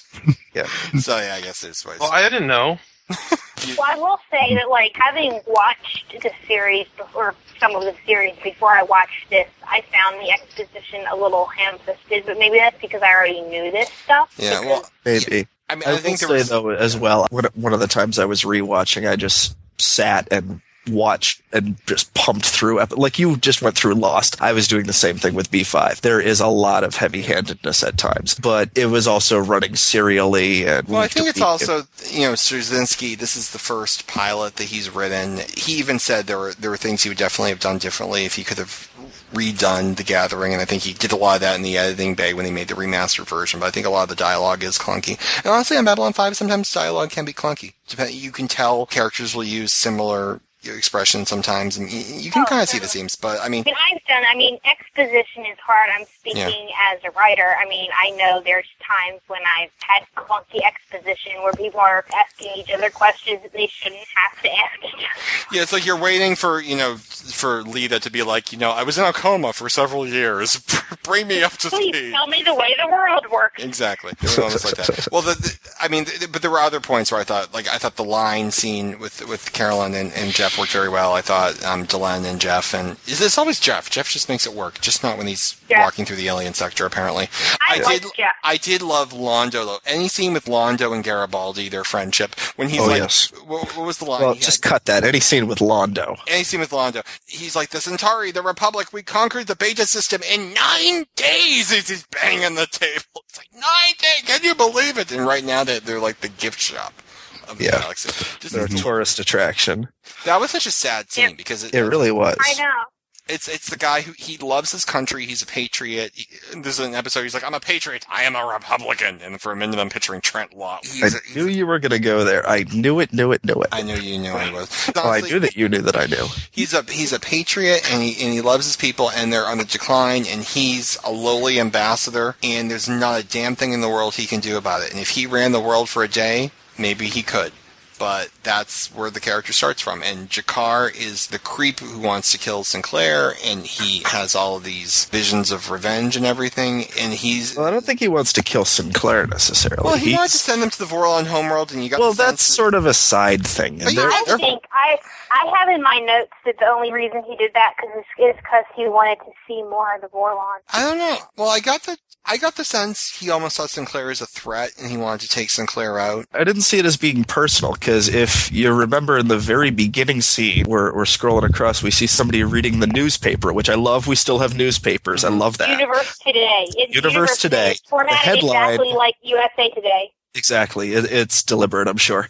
The headline is, of course, about the Vorlons making contact. That's a big deal, and we'll get back to that. But the subline under that is the Narns are protesting the Earth Alliance Babylon 5. And then I couldn't read the two words below that. So the Narns are not happy that this station is set up. So I don't see it as being personal towards Sinclair so much as it is they're trying to wreck the whole B5 project. They could very well do that, and there's a complicated history with Earth and the Narn that took place during the Minbari War, and you'll get a little bit of that later. But you saw that great scene with Delenn and with Jakar in her quarters, where he's trying to imply that Londo was the one that poisoned Jakar to try and force an alliance with the Minbari. Kosh, not Jakar. I'm sorry. Jakar is trying to say that Londo poisoned Kosh, and he's trying to forge an alliance with the Minbari against the humans. And he's trying to destabilize things. He's trying to stir the pot, and he doesn't care who gets hurt doing it. Versus you have Londo, who's also willing to let morals slip aside and let Sinclair be taken if it advances his own fortunes. But he's genuinely sorry about that. To the point where this is Garibaldi's best friend who's being taken away in irons, and he's even saying, thank you for saying you're sorry. Like, he believes that Londo was sorry. And there's room for redemption there. But yeah, you have these characters in a really weird place with each other. Mm-hmm. It'd be interesting to find out when they first met, because Londo and Garibaldi apparently go back a ways at least. But I do not know the answer to that. I think they may have actually met within the last year. Yeah, they probably met when they both came to the station. Yeah. But you were saying about Jakar having the one line always shouting out, Lieutenant Commander Takashima! Apparently, when they brought Londo's actor back to do the voiceover at the beginning, it'd been long enough he'd had to figure out the accent again. Oh, you could tell too. He apparently paced up and down the stage saying Mr. Garibaldi over and over because those were his signature words. Yeah.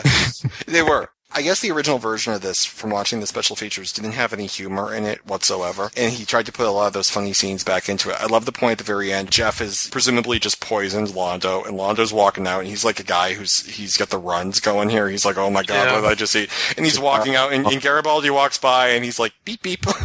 Just walks by him. The beep, beep thing was pretty funny. I thought that was hysterical. It's like he's trying to buzz his car door open. Like, the humor got put back in. But yeah, Mr. Garibaldi. What? She's repeating the beep beep. Beep beep. Okay.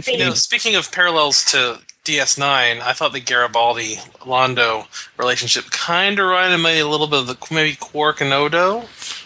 Maybe. I don't think it's not going to go in that particular direction, but there's a great scene between the two of them in the first episode of the series where I just remember Londo has the line, "Here, open my wrists." Your imitation of Londo sounds like Gilbert Gottfried. You know, and I'll still take the money, but I'll feel cheap about it.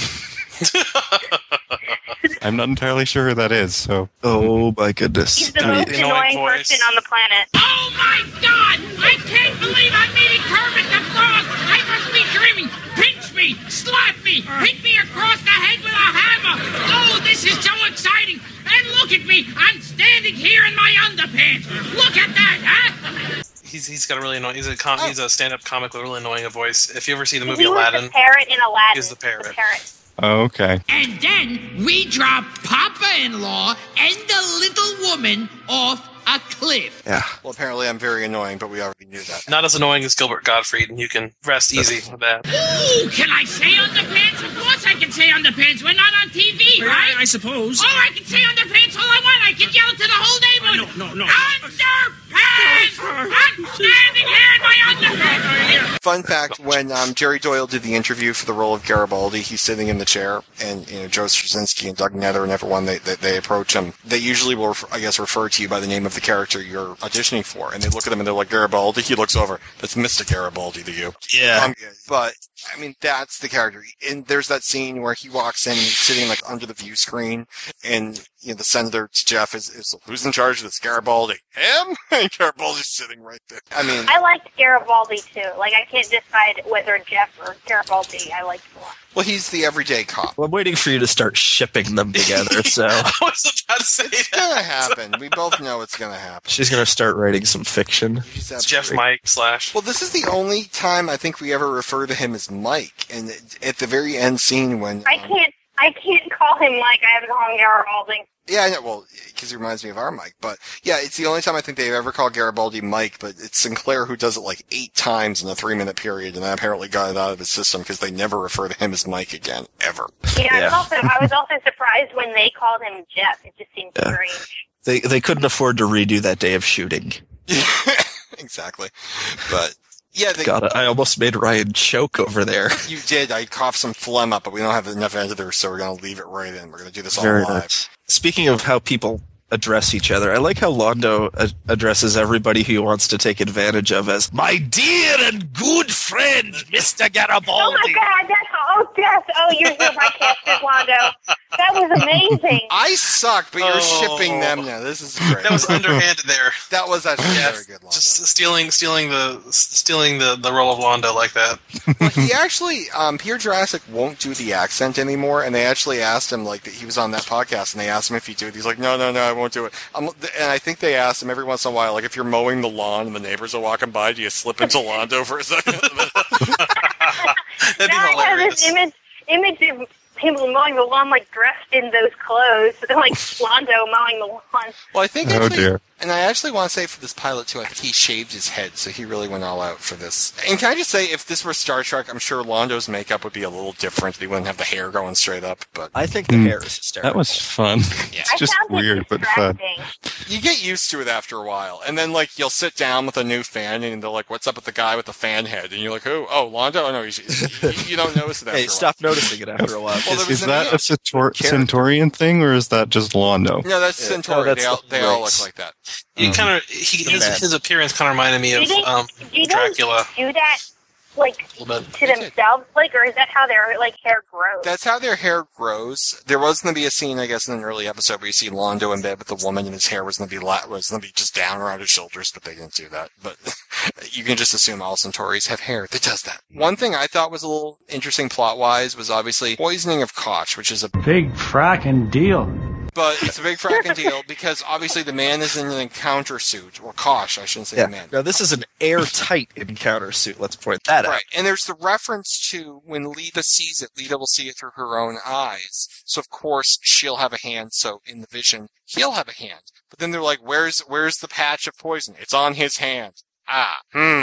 Is it on the encounter suit or is it on the actual hand? It doesn't make a whole lot of sense. But all I thought was when Garibaldi and Jeff arrived in the bay and they found Kosh on the floor, he looked like a refrigerator that tipped over. Was the first thing I thought. It did a little bit. It didn't look very imposing. Can you picture, like, if he's trying to move across the station and there's no ramp to get onto the Zocalo and he like flips over? I can imagine kind of waddling like a penguin. Exactly. It's like, the shower. He just swivels from the hips. Yeah, exactly. He's that guy. I thought that was unfortunate. But to this day, people complain. They're like, we don't get how the hell he was poisoned. And JMS's response was, you should think that because that is confusing. So I can't remember if that was ever addressed later. He's like, you're right. That is very confusing. And half of me wonders if he really wasn't poisoned and he was just messing with them all. Seriously. But then I can't remember. JMS is on record as saying Well, this is not a plot hole. This is a plot point. I still think it's a lie that they can't live in the air. Yeah, so I can't remember that. It's a very awkward plot, the omnipotent alien. It's like Hugh got food poisoning. Like, how does that work? Yeah. So that was bizarre. Now, one of the things, obviously, that you see here is you see Lita scan Kosh, and you see Ben, the doctor, look into the encounter suit. And one point I'll bring up, which isn't a huge spoiler, is that when they start the series, the characters of Lita Alexander and the Doctor Ben they're phased out. They will not appear in the first season and going forward. So you'll have a replacement Doctor and a replacement telepath. And like I was saying earlier, when they have that thing where you wrote this novel out and how do you change it and how do you have a trapdoor, and isn't it convenient that the two characters who saw the Vorlon were the ones to leave? Very convenient. So, which is something that will be dropped in, and not to spoil, but Lieutenant Commander Takashima does not continue onward. You'll have a new first officer, okay. who I think is an incredibly improved character. Yes. Oh, I thought you told me she came back. Laurel Takashima. Takashima will never be seen again. A lot of her trait. It's interesting because in the scene where she has the flute and she's talking about the coffee, and Ben comes in and he's talking about how he took stems or he took a lot of caffeine to stay awake. Those character traits will actually be transferred to their successors. So that was very interesting that the stems and the coffee were things that you'll see little nuggets be picked up, I think, by the characters that will replace them. Speaking of So they're like Darren Stevens. But I'm sorry, like who? Darren They don't Stevens. pretend it's the same person. No, it's not. It won't actually be the same person, but it will be. It's just like it'll be she got similar fired and they role, need a new EXO. Takashima leaves, a new EXO comes in, and she also has coffee hidden somewhere in the village. Coincidentally, Nice. Well, it's one of those secrets that they pass on. It's like, I forgot this little Takashima plot. left her stash. Yeah, she left her It's stash. like in the middle of the what's the thing from West Wing with is it a jacket Oh, it's that the the flak press jacket. secretaries have? Yeah, the flak Yeah. jacket. Yeah, it's very similar. Yeah, and Ben will leave his addictive pills behind. and for the next doctor to get his addiction. Exactly, leave these for the new guy. Can I just say, Ben is a very powerful dude. He looks old and frail, and I believe the actor, when this was filmed, he actually was quite ill. And they said they only implied they had to make some adjustments for him to be comfortable on the set. But the Minbari disguised as Lita nails him with a pipe like 3 times. He's a fragile little dude. Yeah. He hangs on. And then It's the stims, man. And then Sinclair goes back in and he's like picking up the hat stand and he's plugging this crap back Okay, in. about that scene. When the hell did lasers become a standard part of MedLab? Well, Like she swings at him and he picks up this cannon and starts. is this how they make incisions in the? It could be a surgical laser. That's possible. Exactly. It could be, but Well, oh my thing goodness. was he needs to upgrade the security system in MedLab there because she literally turned off like 14 ventilators before he realized that she was. I mean, you think in real life when you like you accidentally like unplug somebody's machine, they start beeping or something. It alerts you. Yeah. You think That if was- she was like, she's like flipping off switches like they're closing down for the night. That was fun. Her trying to be casual. It's like, oh, I just thought I'd come see how he's doing. She like turns off the power strip over there. I'm gonna come see how he's doing. and Casual make voice. sure- Meanwhile, she's like completely turning everything off. She's got a pillow over the shower curtain in the other room and she's trying to like cut off its oxygen supply. That was great. Well, then the thing which was really great was like when she saw herself or when she saw the true Lita in the hallway, she like almost like growled at her and I could tell that was like the changeling net kind of coming on her. But I'm like, oh my god, it's like Bernard the Goat under there or something. It was very- that was different. Well, that's fitting because the character got electrified. Well, exactly, but then when the character was playing Sinclair in the vision, when the Minbari was approaching Kosh in the telepathic memory, it appeared to be Sinclair. He was like doped up. He's like, "Hello, welcome." I'm like, I've never seen Sinclair smile that much. Well, it's because it was a telepathic scan and it's an alien consciousness and the poison's still in the system. It's because the Maybe plot Kosh- says so. I don't get Maybe Kosh was high. Kosh was. Well, I honestly don't.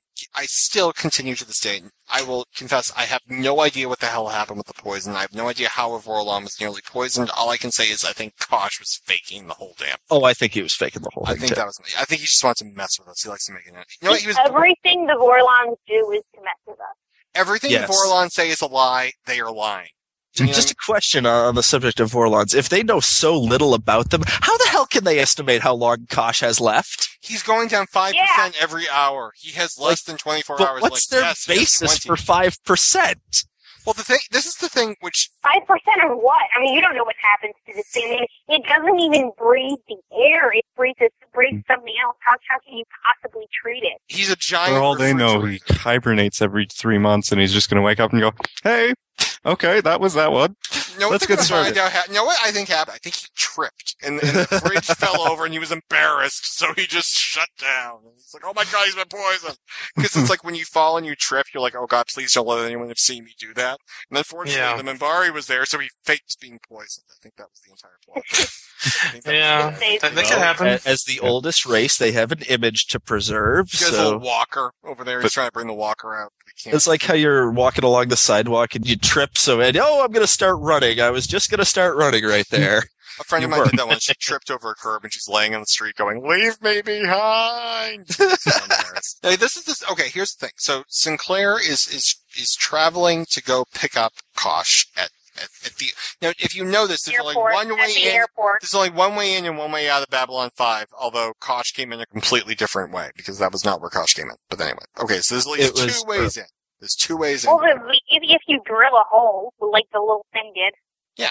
Well, Kosh, I don't know, he came in like the landing bay, wherever he came in. So Sinclair gets there and he came in the cargo entrance. Yes. As opposed to the other people that don't come in via the landing bay, because, they just walk in from outside. I can't figure the damn layout of the place out. And it's very well thought out, Babylon 5. It spins and it rotates, and they use plants to breathe. I didn't understand what they were doing at the end when it, kind of fell off its axis, and they were like, -1, -2, +5. Okay. Aaron would like to say when you have a very complicated moving space station like this, it has a lot of momentum going. It has a lot of angular momentum from the habitat tube, let's call that's circulating, that's moving to create gravity. If you upset that even a little bit, you start to get all this torque that the station's not really built to handle. And you start to have different areas of the station try to rotate at different speeds, and it can cause it to break apart very easily. Yeah. Yes. So the trick is then you have to cancel out the rotation. So what the numbers are calling out is the percentage of correct spin. So when there's like that +11, +12, that means they're going 12% faster than they're supposed to be, which is bad. I'm fuzzy on the whole good-bad thing. What do you mean bad? Try to imagine all life as you know it stopping instantaneously and every molecule in your body exploding at the speed of light. Total protonic reversal. All right, that's bad. Okay. All right, important safety tip. Thanks, Egon. And then when they go to the minus, numbers are going slower than they were supposed to be, and they just have to try to zero it out. I wish my friend Catherine were here. She's a physics major. She earned a degree in physics, not is presently earning. She did all the work. That's cool. Physics and math, so she's way smarter than any of us. So, this is Catherine from the future. Not quite the future. Not the future. Space travel is highly dubious. Even if it is technically possible, the energies required to make it happen make it impractical. So through the joys of editing and whatnot, I'm speaking to you right now. So what Irene was saying about spin and torque are absolutely correct. You have spin, you have torque, you have angular momentum. Kudos on your memory of physics. However, the numbers that they were shouting out, I'm not sure it was the percentage different. Numbers are just numbers unless they're in context. They could be the percentage of how much plus or minus they are out of rotation with other things. However, I'm more likely to take the view that those numbers they're shouting out are more forces and torque numbers, that you're getting positive torque and are trying to correct that either through using their propulsion systems to counteract those torques, those forces, equal and opposite reactions, go Newton, or something like that. However, spinning would give the habitation tube appropriate gravity. Take a bucket of water, spin it around in a big circle, yay home, physics experiments. This is something I want to talk about, actually, was the habitat thing, if I may. There's a great sci-fi book series called the Night's Dawn Trilogy, which I recommend to everybody. It's great by a guy named Peter F. Hamilton. It's a great modern space opera. My iPhone. I have the Kindle version, so. But basically, one of their major mainstays is that they have these organic space stations that have been grown that are biotechnological habitats, and they're cylindrical. I don't know what the TARDIS is, so I know what it is, but only that it exists and it's part of Doctor Who. So anyway, it's organic. They're organic. Okay. They're grown. Anyway, the point is that they're cylindrical and they rotate very much like the Babylon 5 space station, and it has kind of that interior shell of the habitat is this habitable zone they make parklands and stuff. And that's really cool. But that's what that reminded me a lot of when I saw the interior. I was like, wow. I was just amused that they had difficulty putting aside room for a Japanese stone garden, but in later episodes they actually have a baseball field. Well, actually, if you have you can figure it out pretty quickly. A cylinder of whatever size they built would have just amazing amounts of square mileage for you to for it to all fit on there or in the interior of the cylinder. It's amazingly efficient. Well, the entire station itself is 5 miles long, and it's not all. Think about how weird it would be though, because the horizon curves upwards, so you can you actually have the sensation that things are going to be falling on you from the other side of the. Well, the episode where they. Well, can I have a question? Yeah. When they're in their little train, they have like roller coaster harnesses. Is there no gravity when they're traveling in the train? Because they're traveling in the center of the tube, so there's actually no centripetal force to provide the gravity. Now, there is an episode that comes out later where they either don't have those things in the tube, or the tube does get gravity later, or maybe it's in a different location or whatever. But there actually is an episode that will deal with what happens if something starts floating or jumping from one end of that tube to another. What will happen when they hit the other side. And I know there's an episode where there's a baseball game, and I believe a point is made, what happens when you hit a really high, home run. Just to whack a guy in the other end of the tube. It's what happens to the ball when it goes up there. So because that does become a thing. Well, what are the ground rules for dealing with this? I don't know. But if you weren't able to hit it high enough, it would actually, if you passed the center point of the cylinder, it would actually go up, and it would start the centrifugal acceleration would actually push to the other side of the cylinder. There's a guy eating at the Chinese restaurant at the other end of the station who gets whacked in the head by the baseball. Actually, if you hit it perfect, you could get right in the middle of it and hit the zero gravity zone. That'd be cool. You're going to enjoy this show because they actually put a lot of thought into that. Yeah. That's good. There's not a lot of techno babble. Well, it makes sense. I mean, I like the fact that it's not like we have artificial gravity. It's like we have to spin or else we will float. But not all the aliens do. The Minbari, they have artificial gravity. Yeah, but they don't talk about it. They don't really explain it. They don't say, "Oh, it's the field over here, the quasitronic circuits," and they don't do that. There's actually an episode where one of the characters will be like, "What do I need to do?" And on Star Trek, they'd be like, "Recalibrate the inverse of the deflector dish," and the character's like, "Press this button and pray very, very fast." Exactly. And that's basically all we need to do. User friendly. Space station. It's very user-friendly. Just to point out, so obviously the poisoning, we think Kosh just tripped. That's all that happened there. Oh, yeah, going back to that. The doctor apparently is under the Hippocratic Oath because he's going to do everything and anything he can to help this poor, defenseless Vorlon, even to the point of opening its environmental suit when they explicitly told him not to. My question is, what about the other 3 guys who were around the table? I was wondering about the assistants as well. I wonder if they also will not be back for season 1. I'm willing to let that go in the name of because the plot said so. See, they didn't actually see inside. They were kind of off to the side. They didn't get a head-on view. Delenn and her gravity rings will never appear again. Unfortunately, because those were very cool. And I wonder what the others can do.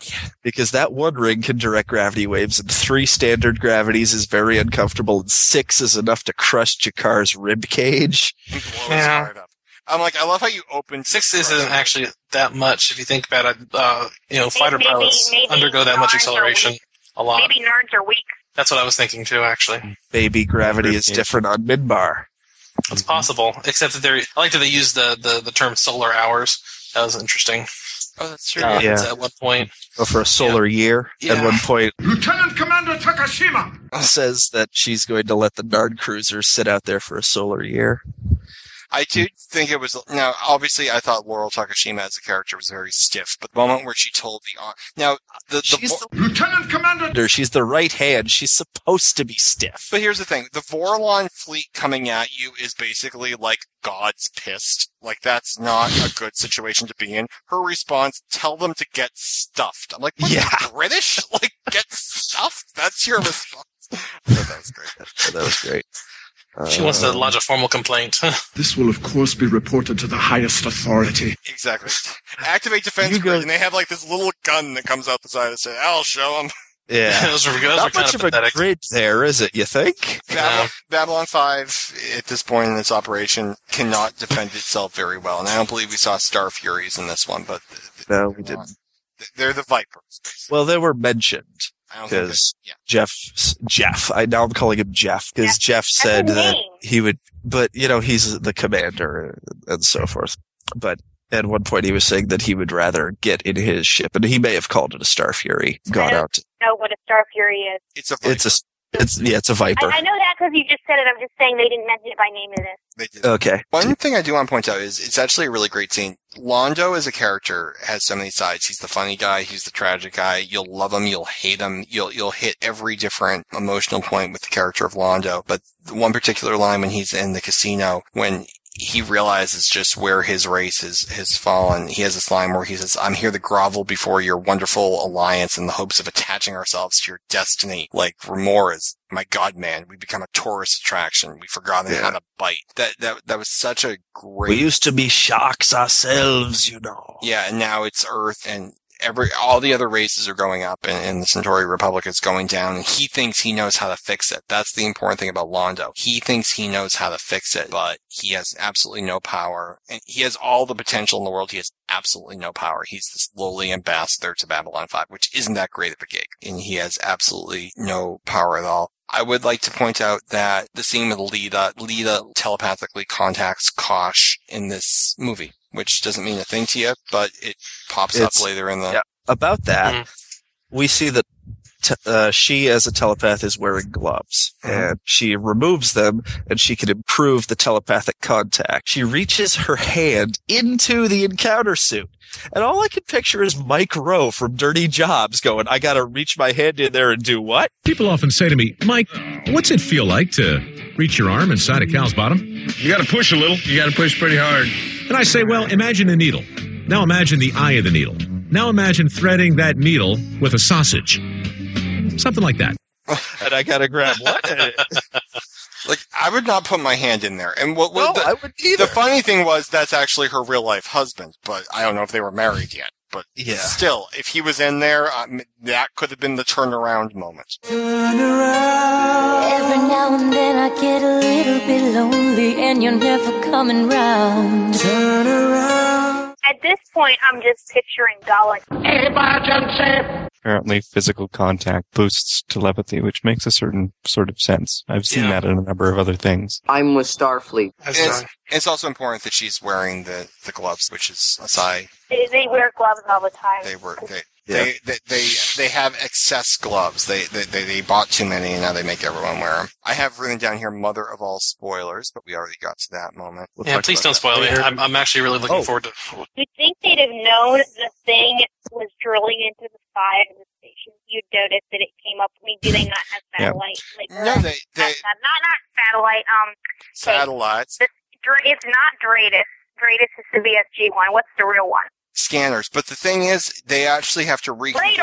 But they have to reconfigure the scanners at the end of the episode to scan for energy signatures. I liked how they did that too, because they actually pulled out circuit boards and they had to write a new program for it. Yeah. We're on Star Trek. Cool. Check the internal sensors. They have stuff for everything. They don't have that here. You get a 5 Mile station. They don't have sensors in every hole, so there is a minor hull breach, but it was probably... I still think if something came up on the side and was drilling a hole in the side so that something could access the station from outside, I think they'd have noticed, or they should have noticed. I was amused by the bit where they send something out to look for the oxygen leak because they can tell the oxygen's leaking, and that's destroyed. And is it? Oh, it hasn't found it yet. We seem to have lost contact. Okay, let's send another thing out. Get that destroyed instead. It's difficult to figure these things out, which I think I find it refreshing because usually it makes you pay attention. That's why I hypothesized that humans hadn't been in space very long at all. Well, their stuff spins. They don't even have gravity yet. And there is actually another component of that which may explain that, but I can't say anything about it yet because you're not far enough along. And I'll tell you at some point. But there is actually another possible answer to that. A few plot questions I had. Okay, so you have the scene where Lita reaches into her soon-to-be husband, the freezer unit, and realizes that Sinclair was the one that poisoned Kosh. He didn't trip, he was poisoned. And then Sinclair walks in and she's like, it's him! I saw it! And in the next scene, the Vorlons know about it. My question was, I assumed Jakar told them, but who told Jakar? Like, I wasn't sure how that became so public so I would fast. assume that the way she yelled it, that anybody overheard, and it kind of spread, like, you know. I mean, There's 6 guys at the slot machines going, saw what? Exactly. Timmy needs help.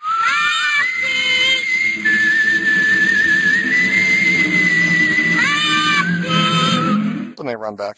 Well, the other thing too was if now this one may be explained as well. If Varner had warrants for his arrest, how did he get on the station in the beginning to start with? Because I remember he was actually scanned on camera as he was coming onto the station at the very beginning. But I have a theory on that as well. But I don't know if that's... I mean, it was very much as this guy is suspicious, remember him moment. Yeah. It's like, oh, we're zooming in on that guy again. Something's going to happen with him eventually. Yeah, because Garibaldi's like, you know, he could have been arrested. I'm like, then why didn't you arrest him when he got here if you knew he had warrants for his arrest? Makes no sense. Well, then you have the thing, too, where, okay, Kosh is poisoned, or he fell down, something happened, and like 18 hours later, like Sinclair goes home, he probably has sex with his girlfriend there, they go on the frictionless sheets. And then like 6 hours later, Ben wakes up, he's been poisoned, Jeff, and Jeff gets on his little combat, this is the commander, seal the station. I'm like, it's been 8 hours, they may have left already. That is kind of weird. Although maybe it was just a quickie. Nice timing of Ben, though, to wait till they were finished. Well, it's like maybe he was watching. He's as far away as possible from the monitor, too, so you have to, like, walk all the way over as well. Where was I going with that?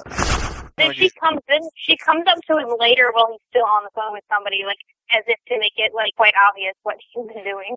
Yeah, that's true. I couldn't tell what she was wearing there either. I think it was actually that scene. There was the moment earlier where she's in his bed and he comes home and he hears something and he, like, rips the door open. I'm like, you're lucky he didn't shoot you. Like, leave a note. Yeah, don't sneak into the private quarters of the captain or the commander or whoever is in charge. Although she probably thinks, you know, well, she didn't know he was in a war at that point. How does that not come up in conversation? Oh, I almost died. Yeah, never. I think she knew he was in the war, but maybe not in that battle. Yeah. Mm-hmm. Well, how could she like, not? Because everyone who was capable was sent up in a ship. And most people died, too, who fought at the line. So maybe survivors at the line are not. Yeah, maybe he was. I mean, he could have been, like, in the hospital or something, like injured at the time. But weren't survivors of the Battle of the Line paraded around as heroes? You're right, they were. And they didn't feel like heroes. He didn't. I mean, the thing which I loved about that scene is it was twofold. Number one, it was all dialogue, so it's the faces of the two characters the entire time, and they had the music playing in the background to give it a little bit more oomph. And the reason for that was, number one, it was powerful. Number two, they probably didn't have any money for special effects to show the battle. So, well, here's a question. There's obviously a prequel movie in the beginning. Would it be spoiling really to tell us if is that the Battle of the Line, or is that some other time? It will include the Battle of the Line. Okay. In the beginning, everything. In the beginning is the story of the Earth Minbari conflict and everything that happens around that time, told from the future, far beyond the Gathering. Okay. So I wasn't asking for like an actual but it's details, but I just wanted to know. You will absolutely, you will see the Battle of the Line. You will find out what occurred at the Battle of the Line, and obviously Sinclair. Oh, I love backstory. And Sinclair obviously blacked out for about a day, and then you have the Minbari at the end saying there was a hole in your mind, which Delenn tries to put off as though it's just an insult. That was obviously had more meaning than it actually. Right, and you have Delenn who is there as an observer. She doesn't want to get involved. Why is she observing? So there's a lot of stuff, and there's a whole story there as to why that. Well, I know what I assume. Yeah. I can't remember if I'm assuming this because I now know it's right from having seen it, but I know what that line makes me. Do you want to share it, or do you want to wait? Type it to me. Okay. Yeah, it gives you the idea that she knew something either was going to happen or might happen that she wasn't supposed to interfere with, and then she sort of decides to anyway after getting the tirade from Carolyn. She have to love Carolyn. She like marches into Delenn's quarters and starts screaming at her. You bitch! Exactly. And so she runs in and lifts people out of the line of fire and takes them off to the other section. Yeah. Never again do I think you'll see Delenn walk in and fireman lift someone. It was like super Delenn. Yeah, you can share that. That's very vague. Ryan, you'll understand this. Delenn has a great deal of physical strength. She can lift things, she can break things, you know what I mean. Yes, I know. So it's all right. Back to Kosh. There's a crazy line here thrown in at the end that just really bugged me. The doctor says that the counter agent to the poison worked even better than the doctor had hoped. And I wonder, would that be because it's all a sham? I would wonder what is better than alive. Like, if he got better, what did they expect him to do? Turn Well, I into think a he man? means it worked quicker or than they expected it to. lowered his cholesterol, cleared up his acne. I mean, it's just weird because we don't know what the hell. That would be embarrassing if it was a sham, because the whole reason they managed to get her in, it's like, oh, he's poisoned. He won't remember a thing. He sits up after that. Yeah, I was here. How dare you sexually molest me on the operating table like that? I just have to assume that he faked the whole damn thing, because I just don't see him getting. Yeah, I don't understand it. I don't remember enough to understand it. I don't get it. And if we're confused, I can only imagine how you guys feel. It worked well enough for me because we know nothing about how invincible the Vorlons are supposed to be. It seems inconsistent with what's coming, but I think it was just maybe That may just be hindsight coloring your vision. Maybe. Entirely possible. There's actually a moment coming up later. Obviously, we find out that Del Varner was actually the guy that was hired by the Narn to bring the Changeling net to the station, and then the Minbari has been using it to impersonate Lita and to impersonate Jeff, and then impersonate the maintenance dude who he killed. My thing was, I didn't understand. He couldn't get the Changeling net because the Narn ship didn't dock. He brought the Changeling net over in that small ship that clamped onto the side, and they said you can't have a Minbari come walking out of the Narn ship. My question was, I didn't understand that because the idea being they were going to have the change on the Narn ship. He couldn't change into a Narn. But because okay, the man, the suspicious man, had the thing, and so they couldn't give it to them so that he could change. If they'd had the thing with them already, then he would have just changed into a Narn. Varner came to Babylon 5 on the Narn ship. I got the impression that they were going to hook up at a rest stop. Yeah. And then give him the changeling. Varner came by himself They missed each other. with the net. Varner was late. Was he on the Narn ship? No, he wasn't. He came by himself. That's what I said. The Minbari was on the Narn ship. The Minbari was on the Narn ship, so how did they get the net to the Minbari? Because Varner's body was found on Babylon 5. Yeah, but he met with a guy in the room and got killed in the 5th scene or something like that. So he was still alive. So he was carrying the net, handed it over to the guy, and got shot. So who delivered the net to the Minbari? Varner did. Varner had it. He's the courier. He was supposed to meet with the Narn ship before they got there. He missed it, so he came to the station. So does the Minbari go walking off the Narn ship? No, the Minbari goes on and drills the thing that drilled the thing. hole. Okay, gotcha. Okay. Varner had his own ship, completely unrelated. All right, that makes a lot more sense. Okay, I wasn't following exactly what that meant. And it was only after the boarding ship attached itself to the hull that they agreed to let the scanners go on the Narn ship. That was great CGI, though, when that ship came up and attached itself to the side of the station. That was 4 pixels, the entire thing? That was incredible. Yeah, I was actually thinking it was very rudimentary. Yeah, it was bad. It was pretty bad, and you have to put in perspective. This is early '90s. There was something on there about how it had been up for a Hugo Award, and it had been lost to Jurassic Park, which just tells you that this is right at the beginning of the really hardcore. I thought it won the Hugo.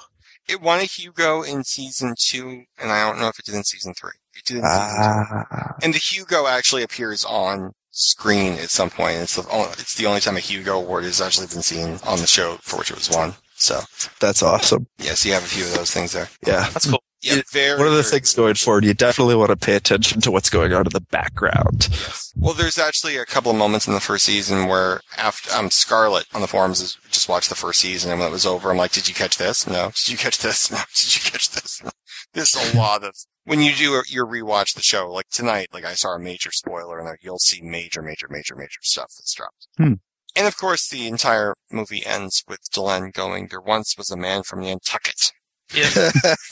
Pretty classy. You've been talking to Garibaldi again. Mr. Garibaldi. Yes. I can't Speaking of good lines, I liked the line the doctor had about having looked into the face of a Vorlon. And nothing's the same anymore. And I actually believe the first season ends on the same words. Not to spoil, but I think there's actually an episode where it ends with someone saying nothing's the same anymore. So that was one of those moments where I'm like, wow, that was planned. Yeah.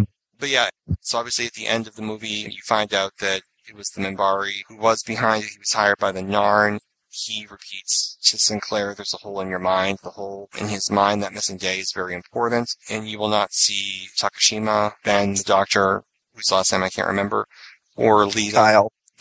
Kyle, is it Ben Kyle? Kyle, yeah. You have Dr. Kyle, Takashima, and Lita. You will not see. You'll have replacement characters. Some of them may come back. Some of them may not. Interesting. And I believe the replacement for Lita will actually be played by, at the time, Mrs. Jerry Doyle, Garibaldi's real-life wife, I believe. Play her replacement there. I mean, it's a really solid series with kind of a clunky beginning. You can tell where they were going with it. They changed a lot of it, but it's really interesting for me to go back and kind of see what it looked like at the beginning. So I'm interested in having you guys along for this. I'm wondering what I would think if I watched the show from the beginning. I probably joined the show in the middle of the action in season 2, season 3. So it's interesting to go back and see the very beginning of it. I'm looking forward to going through it because, like you keep saying, how good it is, and I trust your take.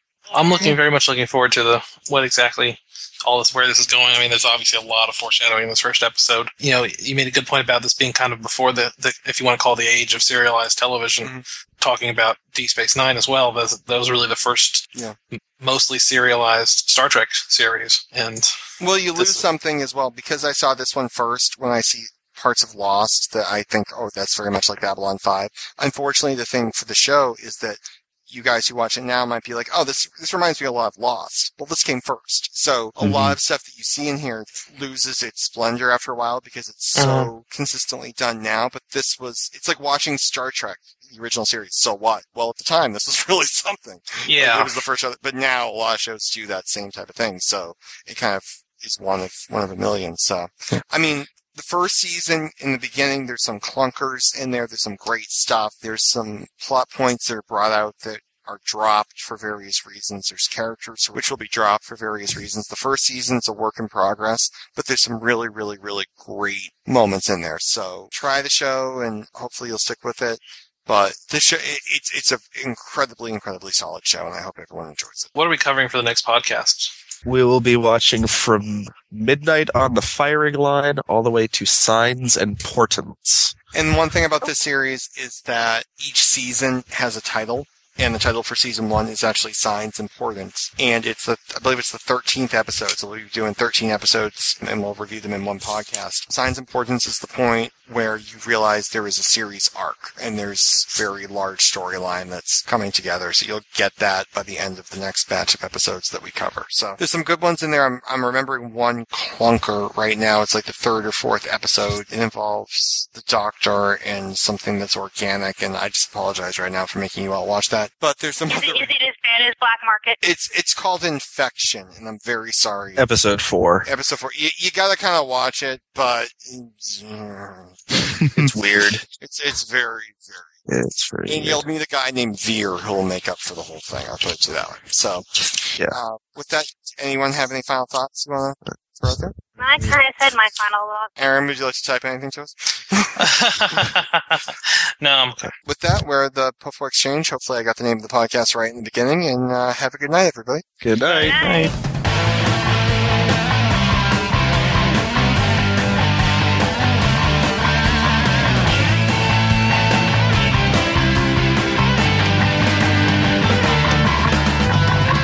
Very cool. We do the Poufwa Exchange. There you go. And there was much rejoicing. There was. This is true. Scott's like, holy crap, this is not how we do it on Perfect Weekly now.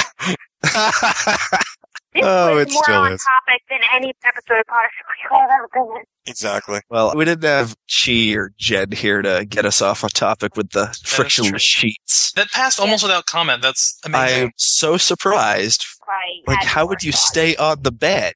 Obviously, I'm picturing them. I'm picturing Minbari Minbari beds. beds. The Minbari, just so you know, sleep at 45-degree angles. It's not a spoiler. It has Okay. It's not a spoiler. So in one episode, a human has to ride on their ship, and he's trying to, like, stand, and he keeps sliding off the damn thing. He ends up in a heap on the floor every time. I want to talk about Warlords. Deathroll and I will just talk for a few more minutes, and we'll... You're editing this, Ryan. Actually, it's Deathroll. This is my first edit. What do you think so far? So, all right, have a good night, guys. Good night, guys. Okay, so we're going to continue. Yeah, we'll continue the podcast for a few minutes here. Deathroll and I have obviously watched the entire series. There are a couple points that we wanted to maybe make here before we forget them in later episodes. So if you have not watched Beyond the Gathering and don't wish to be spoiled, wish to stop listening now. If you have not watched Beyond the Gathering and don't wish to be spoiled, stop listening now. Stop listening now. Stop listening now.